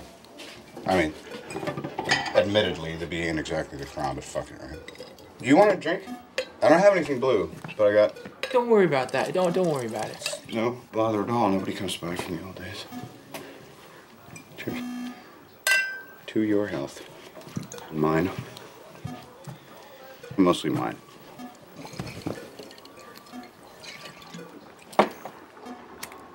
So, what's new? I've been thinking. Yeah. Somebody should write a book Somebody should write a fucking book, that's for sure. About what? about Zodiac. It's not new. I've been thinking that if you put all the information together, maybe you could jog something loose. And then I was thinking that nobody knows the case better than you. Yeah. That's And true. you know all the players, and you have all the files. Lost them. You lost them? Or I tossed them. I don't know. I moved onto a boat. You know that we work in the daily business, right? As in today. What do you think we were doing back then? Do you know that more people die in the East Bay commute every 3 months than that idiot ever killed? He offed a few citizens, he wrote a few letters, and he faded into footnote.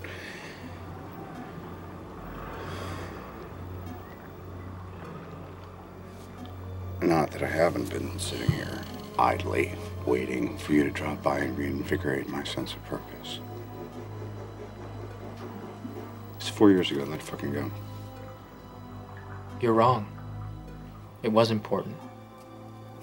Then what did you ever do about it? If it was so fucking important, what did you ever do? You hovered over my desk, you stole from wastebaskets. Am I being unkind? Oh, that's right, I forgot. You went to the library. I'm sorry I bothered you.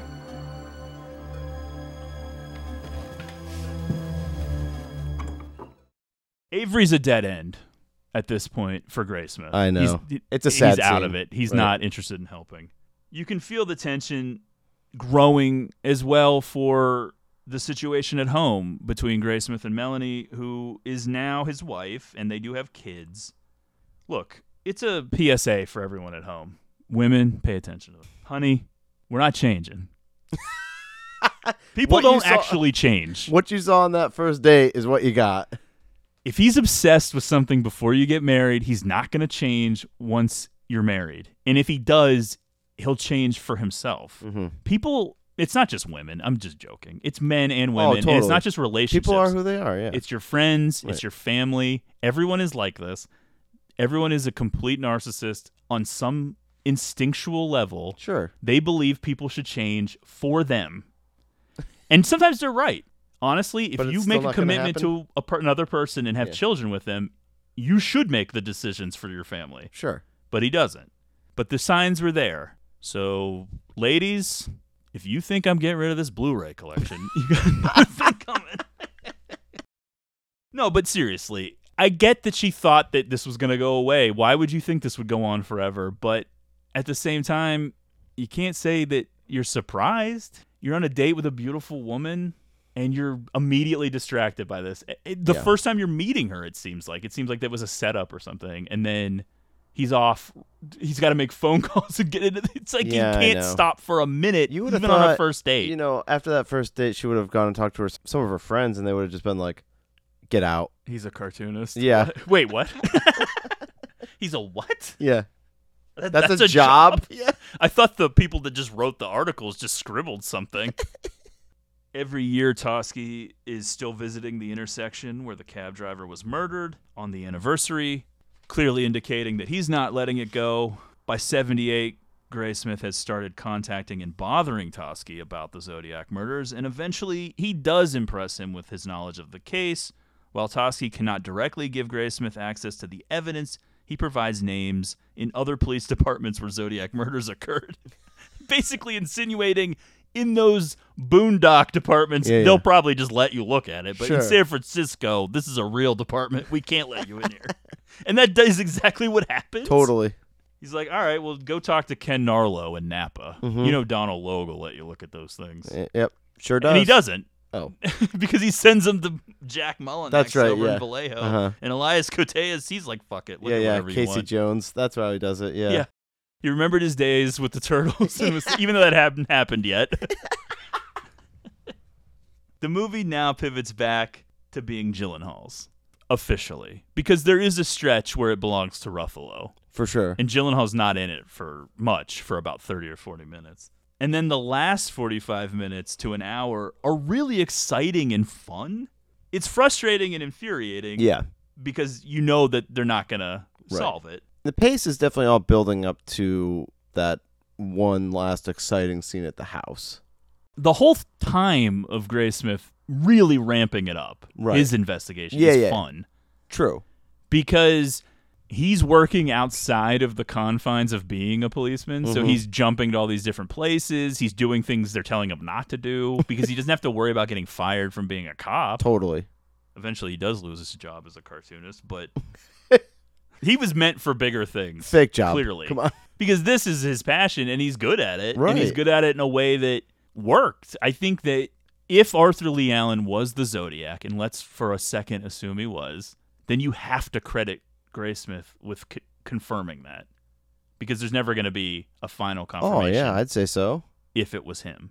If it was someone else, then he was wrong, and then I guess you have to reevaluate the way that he framed this story. I didn't read the books, I should point that out. Maybe his book goes into all the other suspects, too. Graysmith does spend a lot of time on the handwriting stuff. Yeah. You know? I'm saying he's a good investigator, but the way he wrote the book, if he framed it in a way that it has to be Arthur Lee Allen, right? And then it turns out maybe in 20 years it wasn't, we find out, then you have to kind of go back and be like, well, maybe he wrote this in a way Yeah. he shouldn't have been just tunnel vision on Was one guy. trying to make it be this guy, which I several think it people was. tried to. Yeah. I think it was.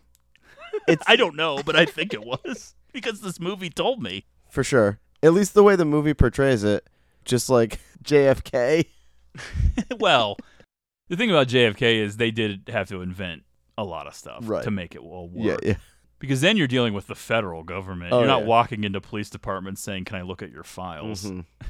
It's upsetting how Graysmith and his work really expose the issues with the investigation. It isn't personal mistakes. It wasn't Toschi's fault. It wasn't Armstrong's fault. It wasn't Narlow or Mullinax or any of the other cops. It was just the bullshit of a pre-information age. Jurisdiction, coordination, sharing of information. Yeah. It was completely foreign in the Just 60s. and Be 70s. difficult to work with and make everything a pain in the ass, and nothing will ever get done. I don't even know how they did any of this shit in a pre-internet age. Dude, I it know. seems like the internet had to be invented just to help catch serial killers or really smart criminals. Everything was like a lot of legwork. It's very reminiscent of Helter Skelter Yeah. and Bugliosi and why there was such a fucking foot-dragging affair to get to the point where they could arrest somebody for the Manson murders because they just didn't have any experience with stuff like this. They didn't understand that you needed to coordinate and talk and share openly because everyone's got that mindset of like, well, this is our case. This is my caller. Yeah, I know. But that's normal cases. That's the kind of shit you can say about your typical Well, that is crimes, the sad not part. the crimes of the century. Yeah. Right. The sad part about it all is like these people being territorial could be standing in the way of solving a crime and preventing more crimes. To be fair, that is not how it feels in this movie. It's just more of unpreparedness, right? Not grasping it. Not it wasn't knowing how anyone to actually collaborate. Yeah. like standing in the way. It was just that they weren't equipped for this. Right. Graysmith then takes up the mantle because he feels like he has to because no one else is. That's this man. He's a cartoonist who became obsessed. Yeah. And then as the police have to move on and everyone else has to move on. I got to keep the case going. I'm the lead investigator now. Essentially, he is, because no one else is investigating it. I think there were, as I said to you before we started recording, other people doing it too, but he's the best and the one that made the best case and found out the most stuff, and his theory makes the most sense and is closest to what the police thought, so he gets the book. But there were other people doing it too, because if you go down the rabbit hole of potential Zodiac suspects, Ted Cruz, Matt's dad, me. Yeah. Avery didn't want to write the book, so Graysmith is going to. However, it should be noted that at this point, when he first starts on his own, I would say his intentions are depicted as pure enough. Graysmith wants to solve the case to solve the case.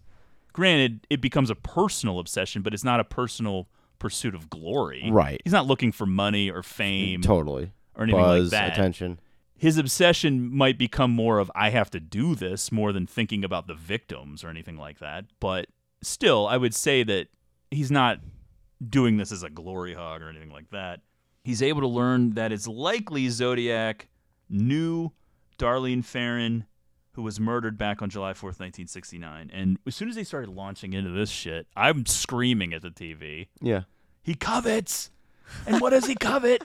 What he sees! This is the Silence of the Lambs. I'm like, holy shit! I didn't realize. Because the last time I watched Zodiac was probably a couple years ago, and it'd probably been a minute since I had seen Silence of the Lambs, wasn't thinking about it. And then you're like, oh yeah, the Silence of the Lambs method is a pretty interesting way to catch a serial killer. Because you start thinking, was it all about Darlene all along? And then some of the information that basically continues on throughout the rest of the movie, you're like, maybe this was a guy who was obsessed with this woman who had zero sexual interest in him, and he's a complete weirdo, we find out.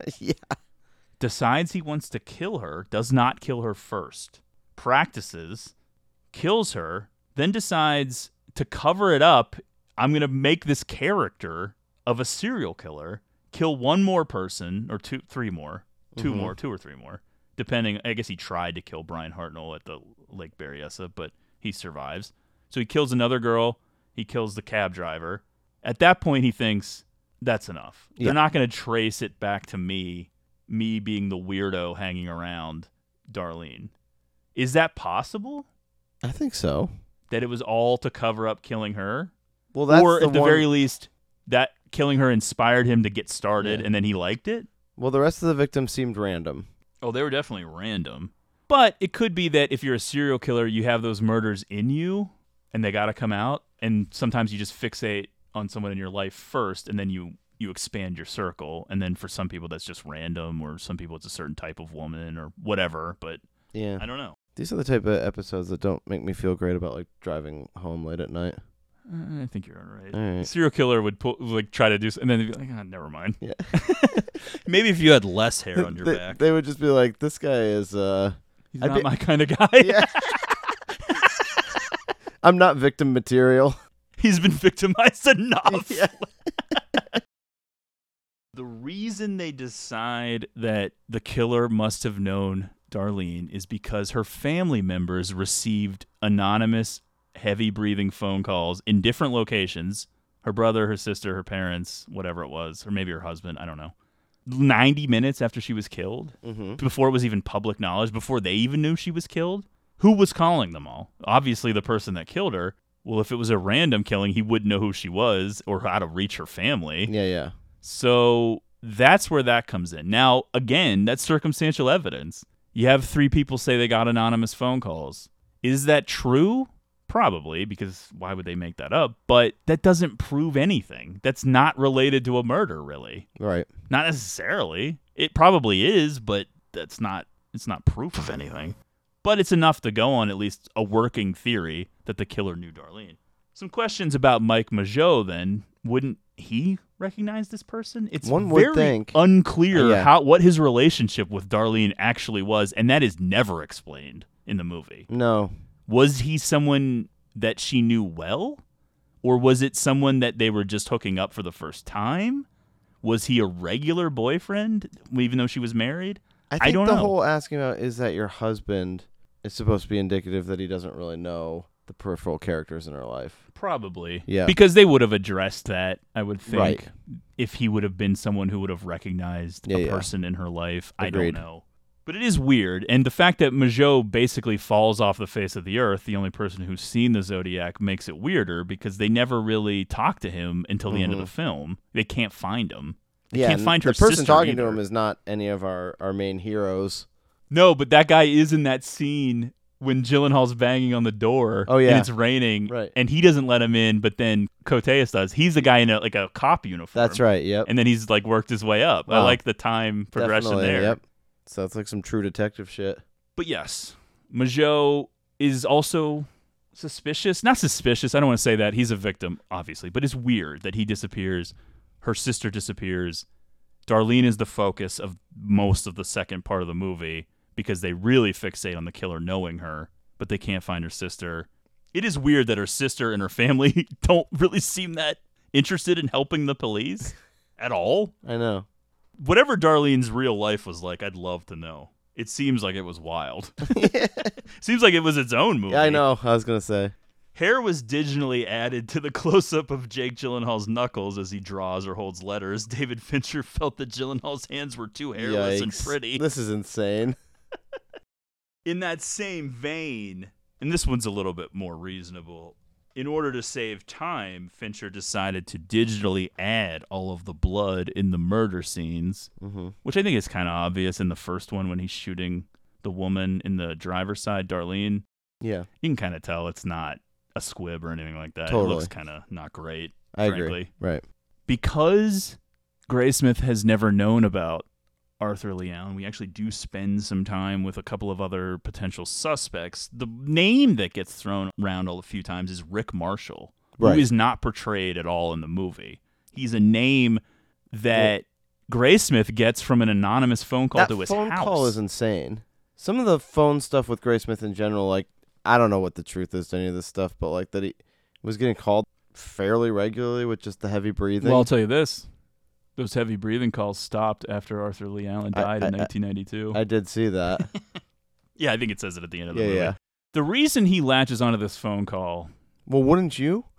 is because of the This is amount like of somebody, details. Somebody calling and saying, "Here's some names." Well, he's got names, he's got locations, he's got specific Yeah. jobs, he's got a very specific and unique story about a film canister. It's almost like whenever Hannibal Lecter gives out the clue about the storage space. And I you're know. like, what is this now? Police informants accused Richard Marshall of being the Zodiac killer, claiming that he privately hinted at being a murderer.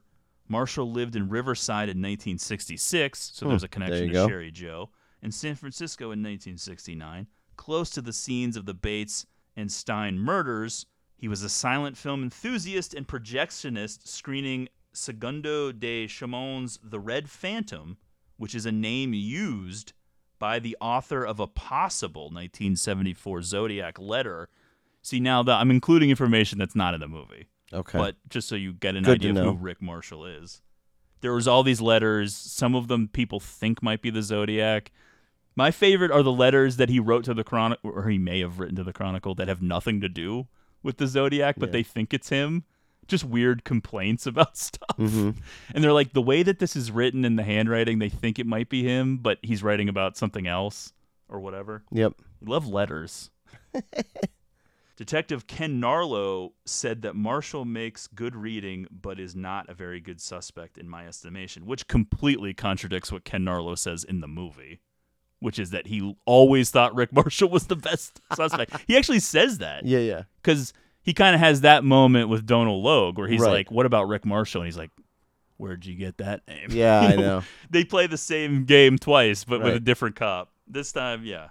I don't know. There's not really much to add about Rick Marshall because we don't see him and he doesn't actually factor directly into the movie, but he is discussed a lot. It was a person of interest at one point. Graysmith continues on with his own investigation, profiled publicly in the Chronicle, and eventually gives a television interview about the book he Yeah. is writing on the case. Much to the chagrin of his lovely wife. Yeah, and I agree with her. Yeah. At a certain It's point, irresponsible. he's acting recklessly Yeah. since he has children, especially when there's phone calls coming to the house. Let's Mhm. just assume that's real. It's real in terms of the movie. So clearly something weird is happening, even if it's not the Zodiac. Yep. But For someone who was so obsessed with his own publicity, if the Zodiac was still alive, he knew who Robert Graysmith was and he knew what he looked like. That is real. Yeah. No matter if he was calling his house or not, I don't know. But if he was still alive at that point when Graysmith was interviewed and being in the newspaper, and I would guarantee the Zodiac knew who he was because he was obsessed with himself and his own publicity. Yeah. He has that weak-ass argument with Melanie. He's like, he's not going to read Herbert Kane or whatever that guy's name was. As if like the Zodiac killer's looking at the newspaper, sees the word Zodiac as part of a headline, but then looks at the byline and is like, no, not him. I'm not reading that trash. Written by Matt Crosby. No thanks. Just rips the newspaper in half. He's immediately canceling his subscription to the Chronicle. He's chasing down leads. First Marshall, then people in Marshall's orbit. I don't really know. Talking to everyone he can. It does get a little survivors, confusing witnesses, relatives of the victims, and the potential suspects. At one point, Toschi is then demoted after being accused of forging a new Zodiac letter, one that mentions him by name. He was eventually cleared. That's all we really know. I don't know what that was about. Certainly the way that Toschi is portrayed in the movie, you can't envision this being done by him. But then they have his wife admit that he had written letters asking for himself to be put back into a column where he was a character or That something. is a weird detail. I was reading the specifics of it, like the real life version, and I thought that was very strange. Mhm. That is very suspicious and almost as circumstantial as anything they had against Alex. That's true, yeah. Where you're like, okay, if he's only guilty of trying to keep the case alive in the public's mind, then I don't think it's really that big of a deal. But I don't know, maybe I'm not seeing something of why this would be very bad. I guess it would potentially jeopardize the case. You would later. think, yeah. However, as I said, he was eventually cleared, so who knows. But Toschi's disgrace, as temporary and ultimately meaningless as that may be, it's not the only fallout. Everyone becomes a victim. Graysmith begins receiving phone calls from someone breathing heavily, and as his obsession deepens, he loses his job, and Melanie leaves, taking their children. He is literally sacrificing everything for this quest. She asks him, is that more important than your family's safety? And he says, of course not. I don't think he thinks he's lying, but I don't know that I believe what he's saying. It should be obvious that your family's safety is more important, but I think it doesn't his actions feel that way. don't Exactly. agree with that. He is obsessed, and obsession is sort of like addiction or something. It becomes all-consuming. He's just going to keep chasing this. Paul Avery did not withdraw from working at the San Francisco Chronicle to live a life of reclusive obscurity, as the film kind of suggests. In the mid-1970s, he reported on the kidnapping of Patricia Hearst and turned his reports into a book, The Voices of Guns, from 1976. Not a big fan of that title. He was also married with 2 daughters, a fact which was only briefly mentioned in the film. So not everything that accurate then. But that character... Those are the things that fall under not important. Yeah. When you're talking about a historical story... Oh, I'm sorry. The sweater was so important? I don't think the critics that were praising the film were thinking about the sweaters or the hairy knuckles. They probably didn't even know about that shit. It was more just like what the public knows. They weren't changing it to make it more salacious. They weren't altering history. It wasn't like Inglourious Basterds. It's like trying to expand upon the theme of the movie, the obsession and the downfall of that. Connected in with Rick Marshall is a man named Bob Vaughn, who the anonymous caller keeps telling him to talk to, which is weird. Rather than just say, this is Rick Marshall that did it, here's where he is, this is what he's like, you have to talk to this Bob Vaughn guy. These calls are weird that this would happen. I believe that the person on the phone thinks that they're telling the truth. I don't think this is a hoax or a lie. I just think people convince themselves of things based on weird shit they see or know about. So go back to the bug episode. Whatever was going on with Rick Marshall and Bob Vaughn was maybe weird. Maybe there was something going on with this film canister. Yeah, there was I know. Something on that film that we shouldn't see. Hold on to this film canister for me. Don't look in it. Yeah. Kind of feels like something that might happen between us someday. The anonymous call... hide this podcast. The anonymous phone caller says that Rick Marshall filmed the killings, and that's what's in there. I think that's very unlikely because There were 2 eyewitnesses What was that the survived. film equipment like at that time? Neither of the survivors mentioned anything about filming. Right. But either way, this is an alley that Graysmith has got to go down, and it ends up being important because of the scene that they do with Charles Fleischer. It should be pointed out, for the sake of keeping this straight, as if we are David Fincher. All Bob Vaughn is connected to Rick Marshall. He was never implicated, never a suspect, though he was a real person. This scene is a little misleading to people who maybe aren't grasping at what they're going for, which is that this is just supposed to be that Graysmith is now seeing the Zodiac everywhere. Mhm. He's obsessed. He can't let it go. Making He's seeing details fit his own narrative. Right. And it is one of the scarier scenes in the movie, For if sure. not the scariest. And it's definitely the one that jumps out when you're thinking about it later. Definitely the highlight set piece of the second half of the movie. So it starts when they're upstairs. Graysmith is under the impression that this man, Rick Marshall, is the one who made these hand-drawn signs. Mm-hmm. He takes this sign poster over to Philip Baker Hall. He says, holy shit, this is the closest match we've ever had. Yeah. Which further undermines him, I guess. Right. He's not convinced. They say he's a drunk now, too. He's like, bring me more samples. Yeah. Because he's not 100%, but he's like, whoa, this is something. No one else you've ever brought me is close. Right. To the handwriting match. So there's that. But then Vaughn reveals it was he who made the posters. Mm-hmm. So if this was a movie where anything could happen and not based on reality, you would think, oh, this is the killer now. He's just giving himself away. But this is actually reality. All it really means is that Graysmith has been spinning his tires wasting time. This Rick Marshall thing is a dead end. By the way, Bob Vaughn lumbers, quote unquote, too. It's all an illusion, though. There isn't any real danger. We know that. We have to know that on some level. Graysmith has to survive to write 2 books on the Zodiac. And by the way, he doesn't claim to have been in the basement with the Zodiac killer. So we know that this isn't actually going anywhere.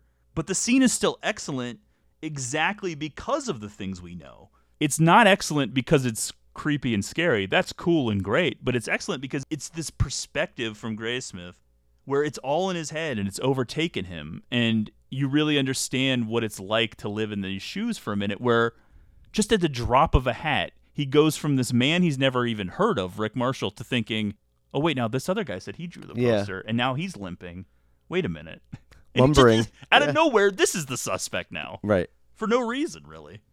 This whole meetup is weird. I get what happens with Graysmith, and obviously he scares the shit out of himself. Right. And has to leave abruptly, but not really sure what all was going to be taken out of this interaction. I think he was just looking for Rick Marshall. Yeah. Finding out about him. Right. Where is he? What's going on? Did you ever see anything? Did he say anything? Whatever. You got to talk and see what you pry loose. But you have to remember, from Vaughn's perspective, there's probably nothing strange going on, although he does act strange a couple of times. But I think that's just part of the fun. Right. And then I think at the end when he smiles creepily after Gyllenhaal's run out of his front door, I think that's supposed to be, he knows what just happened. He knows that guy just scared himself, and he's like, this fucking nut. Because a lot of the times when Graysmith is on this trail, he's encountering people who have already been interviewed and already talked to people, Right, and right. already encountered other amateur sleuths and already gone through this whole thing. Because later when he finally tracks down Darlene's sister, she's like, oh, yeah, you had that look. And he's like, what does that mean? She's like, never mind. Don't worry about it. Yeah. But yeah, that I've look met of- a few of your yeah, type. like these Yeah. people come in, like other people who were looking for her. Whenever he mentions Zodiac to several people in this film, they kind of just have this like, okay, yeah. What all would right. what would end up being future true crime podcasters? Exactly.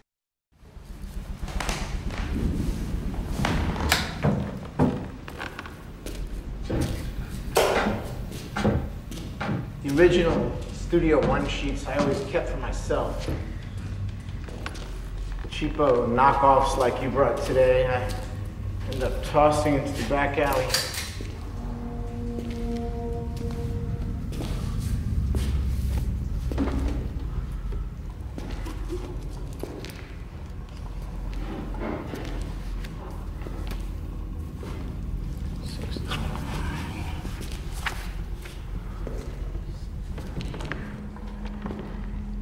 You live alone? Most Dangerous Game ran in May '69.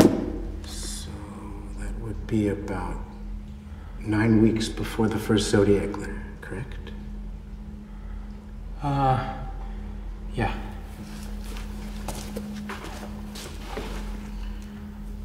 Do you think he saw the film in our theater and was inspired?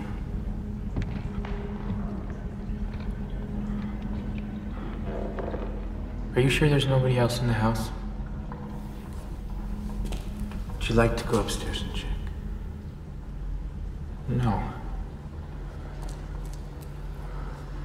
Thank you. Thanks for everything.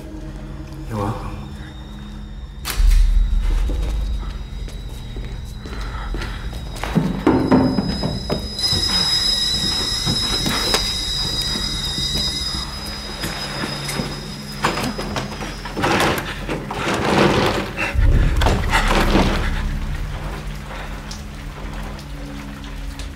It's locked.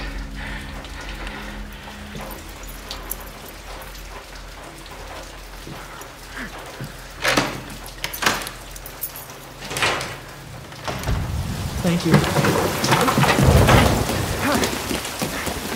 Night, Mr. Graysmith.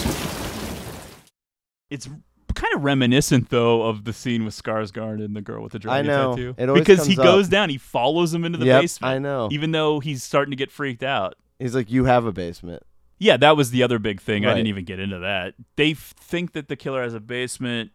And not a lot of houses in California have basements. Although somehow Vaughn and Alan were Yeah. involved with basements. Okay.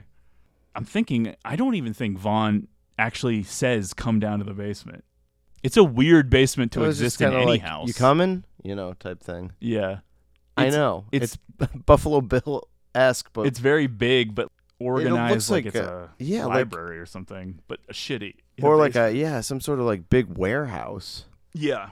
When Graysmith finally tracks down Darlene's sister Linda, played by Clea Duvall, she's in prison. Whoa. It's after the conversation with her when she suddenly remembers the name of the creepy guy who had been hanging around her sister in the time leading up to her murder. It's Lee. That's what she says. This is significant because Arthur Lee Allen has already told us that he goes by Lee and no one ever calls him Arthur. Well, there you go. What's this about? Zodiac. Figures. You got the look? What look? I didn't mean anything. Tell me about this painting party. I told the cops about that so long ago. Darlene always had a lot of boys around, even though she was married. This one guy was weird, though. He used to bring her presents from Tijuana, and I don't know why she was friends with him. She once told me he'd killed somebody. Really? Yeah, I think maybe when he was in the service. Navy? I think so. Was he into movies? Was he a movie buff? I can tell you that he was not into people. The party Darlene threw, people were supposed to just show up and drink beer and help paint, but this guy showed up in a suit and just sat in a chair all by himself all night long, didn't talk to anyone. And Darlene told me to stay away from him. She was scared of him. And a couple weeks later, she was dead. Sorry. Do you remember his name? I mean, it was short, like a nickname, like Stan. Rick? No, I don't think so. Are you sure? Yeah, How can you be sure? It was a long time ago. Think hard. I am thinking hard. It was Rick. No, it wasn't. It was Rick. It was Rick Marshall. No, Just say it. it wasn't Rick.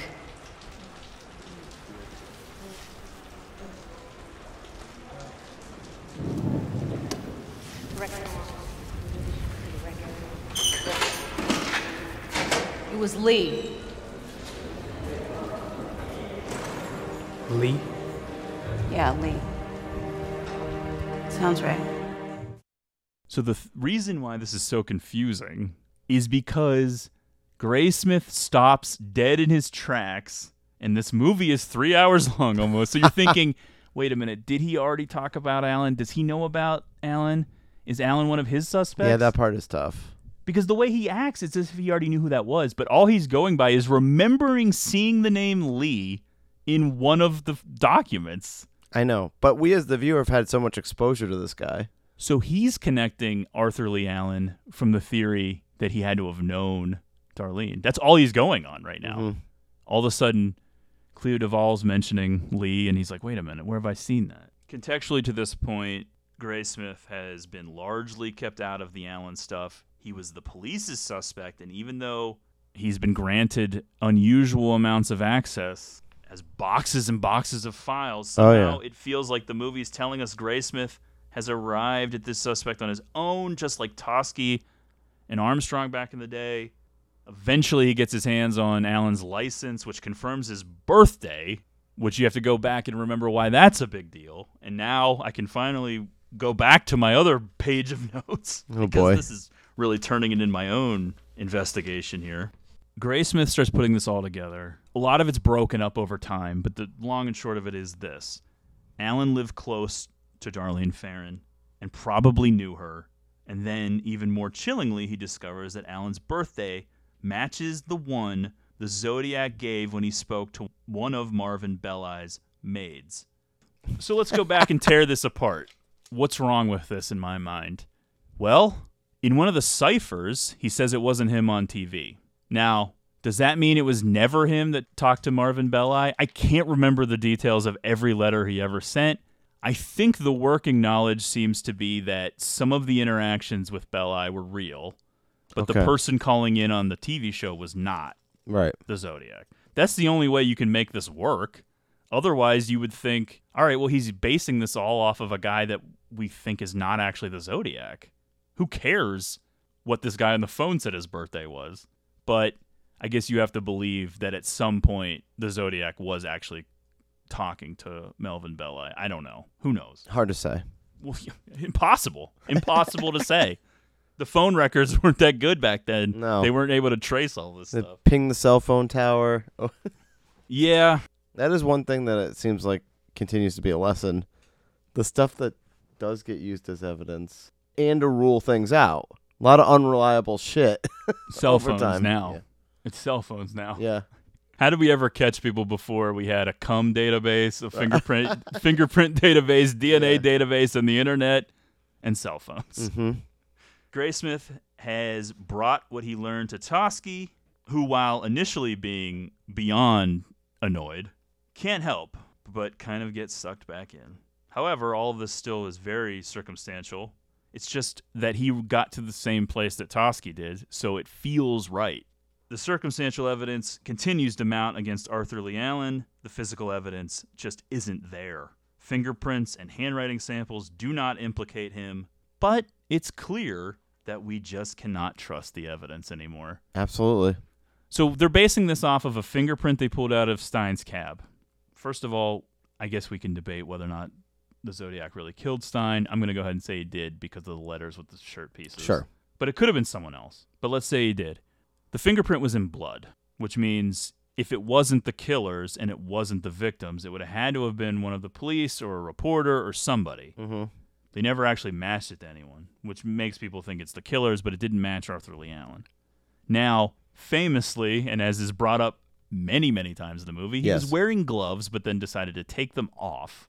The only thing I can think of is Just maybe the strange gloves move. were Yeah. somehow preventing him from cutting the shirt the way he wanted. Maybe he literally, I don't know, because then if he touched his shirt in any way, you would think. It does seem like unnecessarily sloppy. It also seems weird that they didn't figure out that he cut his shirt. Right. Until they got pieces of it. That's a because good point, they're yeah. Because they'd go through that whole thing of like, why did he get in the front seat? Why is he doing this? Why did he do that? He already had the money. He could have got the wallet from the back seat. This is before they even know it's a Zodiac. They don't notice the victim's shirt is completely ripped. Like, what? Yeah. Well, an oversight by the crime scene investigation team. Toschi spends the whole film mooching food, animal crackers, sandwiches from those around him. When Graysmith kinda presents the solution at the diner in the film's climax, Toschi pays for both of their meals. You would think that potentially this is an indication that maybe he's pleased or impressed or something. It's saying something. Yeah. Doing that is deliberate. Right. On the surface, he's angry. He reacts to Graysmith continually, how he thinks he should. But deep down, it seems like this case eats at him too. And just like this newspaper cartoonist, he just can't escape it. If it went to trial, all the defense would have to do is call Sherwood to the stand. And there was no way of getting Allen into court in the first place because there was no evidence, Robert. What do you mean there's no evidence? You have him seen with the ciphers, the military boot prints, the same size shoes and gloves, the most dangerous game, the Zodiac watch, the background of school children, the misspellings of Christmas, the bloody knife. All circumstantial. Paul Stein's shirt, his wallet, his keys. We should have found one of those things in that trailer. We didn't. That's Okay. Catherine Allen states that Lee cleaned out his trailer on Friday after work and moved it to Santa Rosa on Saturday, August 7th, 1971. You interviewed him at the refinery on August 4th. Yeah. So he's cleaning out his trailer, he's moving it to a different county 48 hours after you interviewed him? Okay. Look at this stuff side by side. Okay, Arthur Lee Allen and the Zodiac, their timelines. When was the first murder in Vallejo? Christmas 1968. 8 months before that, Allen is fired for molesting his students, and his family discovers that he's a pedophile. Now, when do the letters begin? July 69. After the murder of Darlene Farron, and they continue until you go to see him at work. Now, after that, do any of the letters contain swatches of Paul Stein's shirt? No, because he dumped him because he got scared, because he knew that you were onto him. So when's the next letter from Zodiac? Not until January of 1974. He is silent for 3 years. Then in 74, he feels comfortable again because everybody's moved off Allen as a suspect. And what do we get? 3 new letters from Zodiac in January, May, and July in 74. But then the letters stop. What happens to Allen? He's arrested. January 1975, they send him to Atascadero. We don't get another letter from Zodiac the entire time he's there. When is he released? August 77. Allen gets out, he types you an apology, and then what? We get our first new Zodiac letter in 4 years.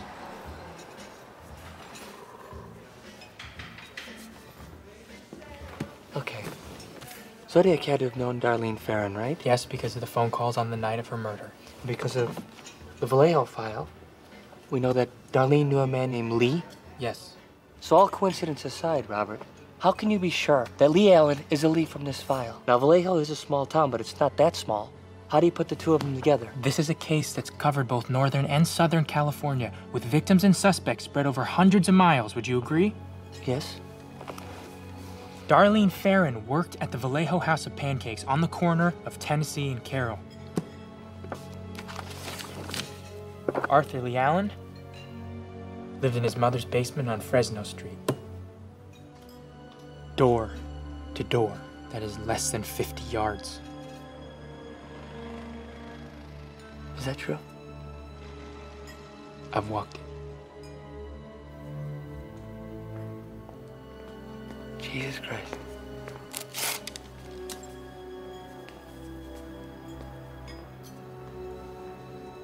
So? The prints, the handwriting. I'm not asking you as a cop. But I am a cop. I can't prove this. Just because you can't prove it doesn't mean it's not true. Easy, Dirty Harry. Finish the book. December 20th, 1983. So I joked before, but now I am on the planet. Oh. Vallejo, California. Graysmith tracks Allen to an Ace Hardware store where he is employed as a sales clerk. The two men stare at each other before Graysmith leaves. Yeah, that's a weird interaction. The movie is definitely playing it as if there is slight recognition on Allen's face, which ties in with what I was saying. Definitely. And I think the movie's saying the same thing. Right. If the Zodiac killer was alive, and if it's Allen, he would know for sure who Graysmith was. Yep. Maybe it took him a couple seconds to recognize him, but he knew. That's what the movie's saying. Obviously, there's some editorial license when you're depicting how someone's face looked in a moment that happened. And I'm sure, since Graysmith himself is convinced that it was Allen, he probably says that he saw some recognition. Right. Melanie's words about him going on TV come back a little bit into your head, like, okay. It's a weird scene for a lot of reasons, but primarily two things jumped out at me. First of all, Lee is wearing a name tag where Lee is spelled L-E-E, which is completely different from how it's spelled the rest of the movie. Right. And true. in real life. That's not how it's spelled in his real name. So, okay. Well, that was just an Ace Hardware error. Right. I did see somebody mention that online, and I'm like, yeah, but why do you have to make an error Like, that doesn't seem real to me. But then, at the beginning of the scene, the words come on the screen, December 20th, 1983. For some reason, when Graysmith approaches him, Alan is looking at a calendar that says February 1980, and it is very big and prominent. Mm-hmm. The kind of thing that I just do not feel like Fincher would miss, especially he's not afraid to digitally change something. What is that? I don't know. Did he just miss that it says February 1980? That seems like a huge thing. It was not little. In the scene, it's like a normal calendar, but it's right there. Well, I don't know. I don't know. What's accomplished by... Nothing. Yeah. It's just a weird scene, and I don't understand it. Oh, that's a good point, yeah. But I guess it's real. I guess it's based off of what Graysmith really did, although no one can confirm prove that. Yeah. By the way, Gyllenhaal and Lynch played father and son in Bubble Boy, in case you were wondering. Wow. So, reunion. Here, just Yeah. in this brief moment. 8 years later, in 91, after Graysmith's book is finally published and has become a bestseller, Mike Mageau resurfaces, this time portrayed older by Jimmy Simpson, and he identifies Arthur Lee Allen from a police mugshot. It's clear that it's been a rough time. One would for think. Mike. Yeah, understandably so. He was fucked up, too. I mean, he got shot a bunch of times, Yeah, and yeah. he witnessed this girl get murdered, and it was probably the most horrifying Hard to come back thing from that. you could imagine. No doubt. Terrified that he's going to be found by this guy who he saw his face, probably. Yeah. The movie ends as it began, with Mike Mageau. Yep. And then words appear on the screen. Following Mike Mageau's identification of Arthur Lee Allen, authorities scheduled a meeting to discuss charging him with the murders. Allen suffered a fatal heart attack before this meeting could take place. In 2002, a partial DNA profile that did not match Allen was developed from a 33-year-old Zodiac envelope. Investigators in San Francisco and Vallejo refused to rule out Allen as a suspect on the basis of this test.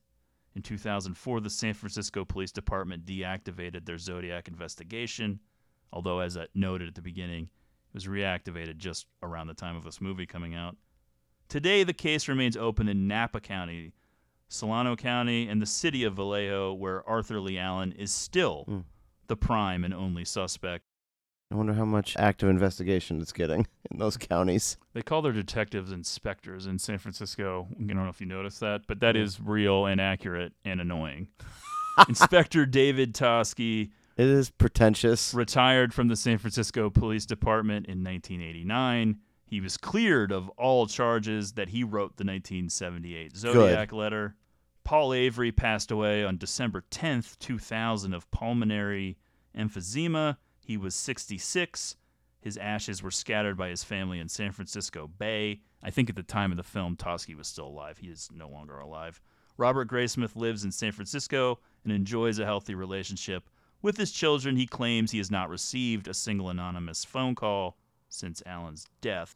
But again, you can't really prove any of that at this point. What are your final Zodiac thoughts? And I'm not talking about the movie. I'm talking about the real case. Do you have any about it? Do you care?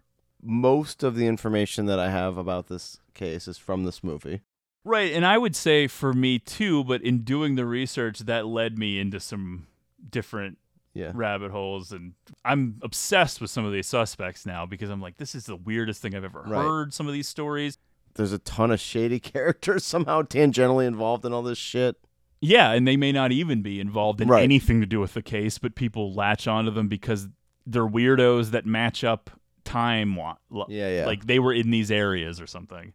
At this point in 2023, I'm tempted to say that we won't ever know for sure what happened, but with the advancements in different kinds of forensic technology and all these different things, and the fact that people are obsessed with this stuff still, it's possible that something will happen. Yeah. It gets less and less likely at all times because people die, people get old. Anyone who might have information, they could be long gone.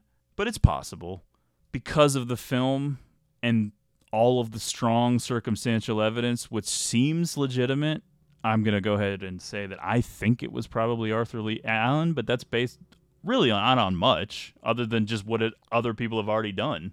Yeah, I mean, there's definitely a lot of shit that is crazy to just be a coincidence. I would think so, yeah. Yeah. The fact that, and let's just assume that they're telling the truth in the movie, the fact that Graysmith got there without ever hearing about him on his own, just like Toschi and Armstrong did earlier. There's something to that. Yeah, that feels too weird to just happen based on nothing. The film is immersive and detailed, chock full of facts and nuggets and little tidbits, all designed to drive you crazy. You end up feeling like Graysmith or Toschi or Avery or any Exhausted. of the others. Yeah, worn down. Worn down, exhausted. So close, yet so far. You're never going to win. This movie would have done so much better if it was released a decade later. If this movie came out in 2017, it would have been big. Oh, yeah. Because the true crime stuff fad had increased. We're kind of coming out of a true crime culture now. I still think like the docs and stuff are popular. Yeah. You don't hear as much about all the different podcasts, Agreed. although I guess they're still out there and popular. Yeah. Serial and other podcasts really had a huge impact on us. We mentioned Serial constantly throughout the first year or two of this podcast. It was just such a fun cultural reference point to like just always bring up and kind of goof on. Yeah, it was cool how many times things from that story would relate to other things, but also, yeah, it was a cultural touchstone. Right. Kind of feels like one of the last ones. Yeah, it harkens back to the monoculture Yeah. in a way that most things don't now because not enough people watch the same things or whatever. But Zodiac as a film is a reminder of why we're so interested in all of this macabre shit in the first place. Yes, there are sickos who love the blood and the gore and the details of that, but it becomes a puzzle, and humans love puzzles. And what better puzzle is the fucking Zodiac who sent literal puzzles in the mail? Yeah. This is like a dream for a true crime obsessive because there's enough out there for us to do. Right. Because a lot of these cases, there's not enough. It's all behind the police barricade. Yeah. The public doesn't know a lot of it. But the Zodiac stuff was so public, and there's puzzles. So much shit to sift through. Yeah, well, if you've got a hell of a hook with the puzzles. No recommendations this week. We're going to read a quick email just because I don't want it to wait any longer, even though we are really over time right now. But I don't want you guys to wait when you send us things. All right. All right, you go ahead. You go ahead, you keep it secret. But you remember this. When you control the mail, you control information. This week's email comes from Theodore, who we've heard from before, friend of the show. He says, "Hi, Zach and Matt. Thanks, as always, for sharing your love of film. Are you guys into any of these subgenres? And if so, what are some of your favorites? Classic Hollywood noir, French New Wave, John Waters movies. Thanks, Theodore." I like a director counts as subgenre. Well, with certain directors, I think it kind of does. And John Waters, I would say, probably does. Okay. David Lynch? Yeah. Okay. John Waters is kind of a no for me. Just haven't spent a lot of time with I've his probably movies. only seen 3 or 4 of his movies, and a couple of them were his most mainstream, like Hairspray and things like that. But I did watch Female Trouble on the Criterion Collection, and I think I started Multiple Maniacs, and I've seen parts of Pink Flamingos. It's not really for me either. That's the easiest one to kind of dismiss. I appreciate it. I understand the significance of it. I get why guys like John Waters are important. You need people like this to push the envelopes into all directions at all times so that the things that you may relate to more can get through too. You need those people to push through, but it's not for us, I don't think. Yeah. For classic Hollywood noirs, I like a lot of the big ones. I like the classic stuff. Asphalt Jungle. Oh, yeah. Asphalt Jungle is great. I can't even remember a lot of the ones I've watched. I like a lot of the Veronica Lake movies, The Glass Key, and the ones that led into some of the Coen Brothers stuff. I love Gilda. I like Laura. Love Laura. One that I really found myself loving was Out of the Past. Out of the Past is great. Yeah. Considered one of the best ones. I just bought it's new to Blu-rays on a new movie that is considered a really good one with Barbara Stanwyck called Sorry, Wrong Number, which I'm I excited haven't to seen check that. out. Okay. Yeah, I like plenty of them. It's hard to think off the top of my head what the best ones or favorite ones would be. But Matt has taken the opportunity to actually do a little research, and the names he's shouting out are all winners as far as I'm concerned. Oh, yeah. French New Wave. For as much as French New Wave is so influential and such a thing that warped the culture and changed film, I'm not that much of a student of. I like the Jean-Luc Godard good stuff. Yeah, I like Godard. I like Breathless. I love Contempt. I had a hard time getting into Melville, which I've done a little. People adore. Okay, I haven't spent much considered time a legendary guy. I probably need to give that more of an opportunity.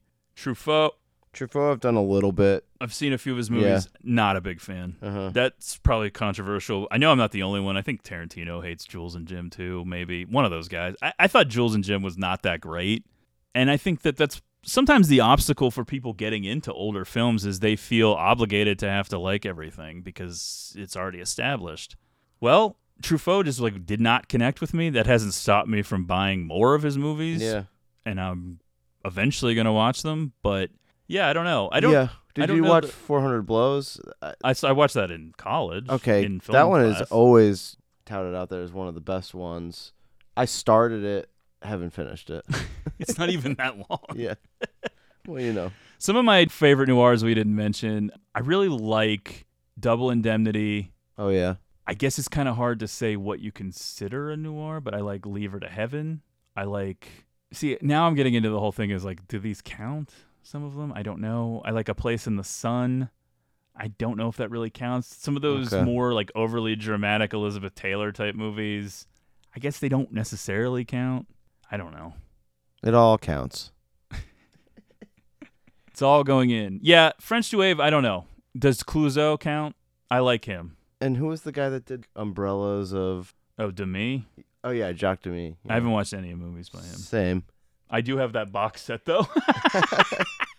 See, that's the thing. I just have so much shit that it's kind of embarrassing, and there's no way I'm ever going to watch all this stuff, even though it's not great to admit that out loud, but you have to be realistic at a certain point. There's some of this stuff is never going to get watched. Yeah, I just yeah. have way too much now, and there's always going to be more. Yeah. I mean, I feel like I've seen a million movies, but when we start going down some of these certain avenues, I'm like, man, there's just so much stuff that's out there unexplored for me. A couple of years ago, during the start of the pandemic, I watched about 50 Criterions in a month. Wow. 4 or 5 movies a day, generally. No wonder you don't want to watch movies anymore. I know. I think I went overboard during the first couple of years on Letterboxd. Anyway, a lot of those movies blurred together, but I did like Detour, which is kind of an obscure one that's on Criterion. I don't really think Diabolique counts as a French New Wave, but I like Clouseau a lot. He did that movie with Brigitte Bardot, La Vérité, which I love a lot. Yeah, that's a cool movie. I feel like we're forgetting some obvious film noirs, but I don't know. We did pretty good. This is, This is the most we've ever done for Thanks a for the podcast. email, Theodore.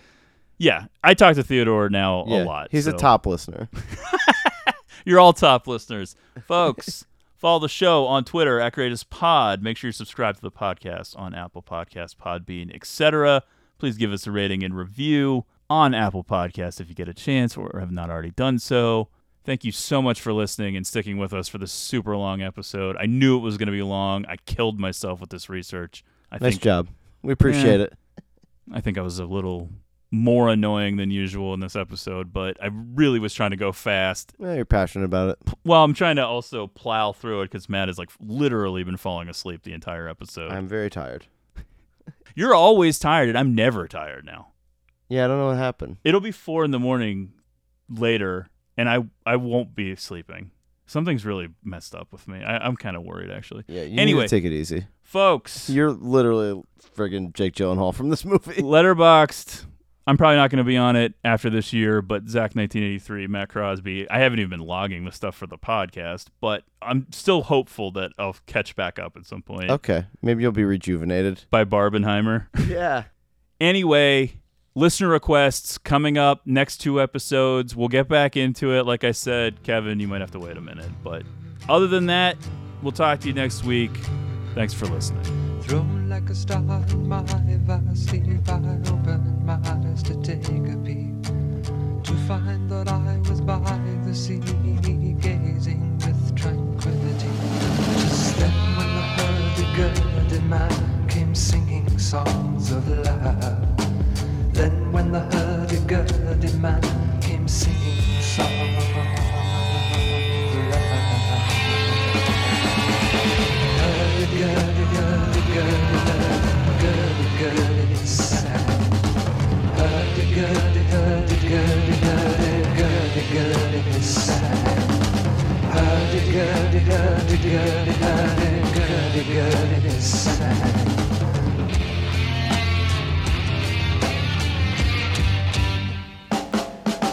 Histories of ages past, unenlightened shadows cast down through all eternity, the crying of humanity. 'Tis then when the hurdy-gurdy man comes singing songs of love. Then when the hurdy-gurdy man comes singing songs of love. Hurdy-gurdy, hurdy-gurdy, hurdy-gurdy, sad. Hurdy-gurdy, hurdy-gurdy, hurdy-gurdy, hurdy-gurdy, hurdy-gurdy. Hurdy-gurdy, hurdy-gurdy, hurdy-gurdy, sad.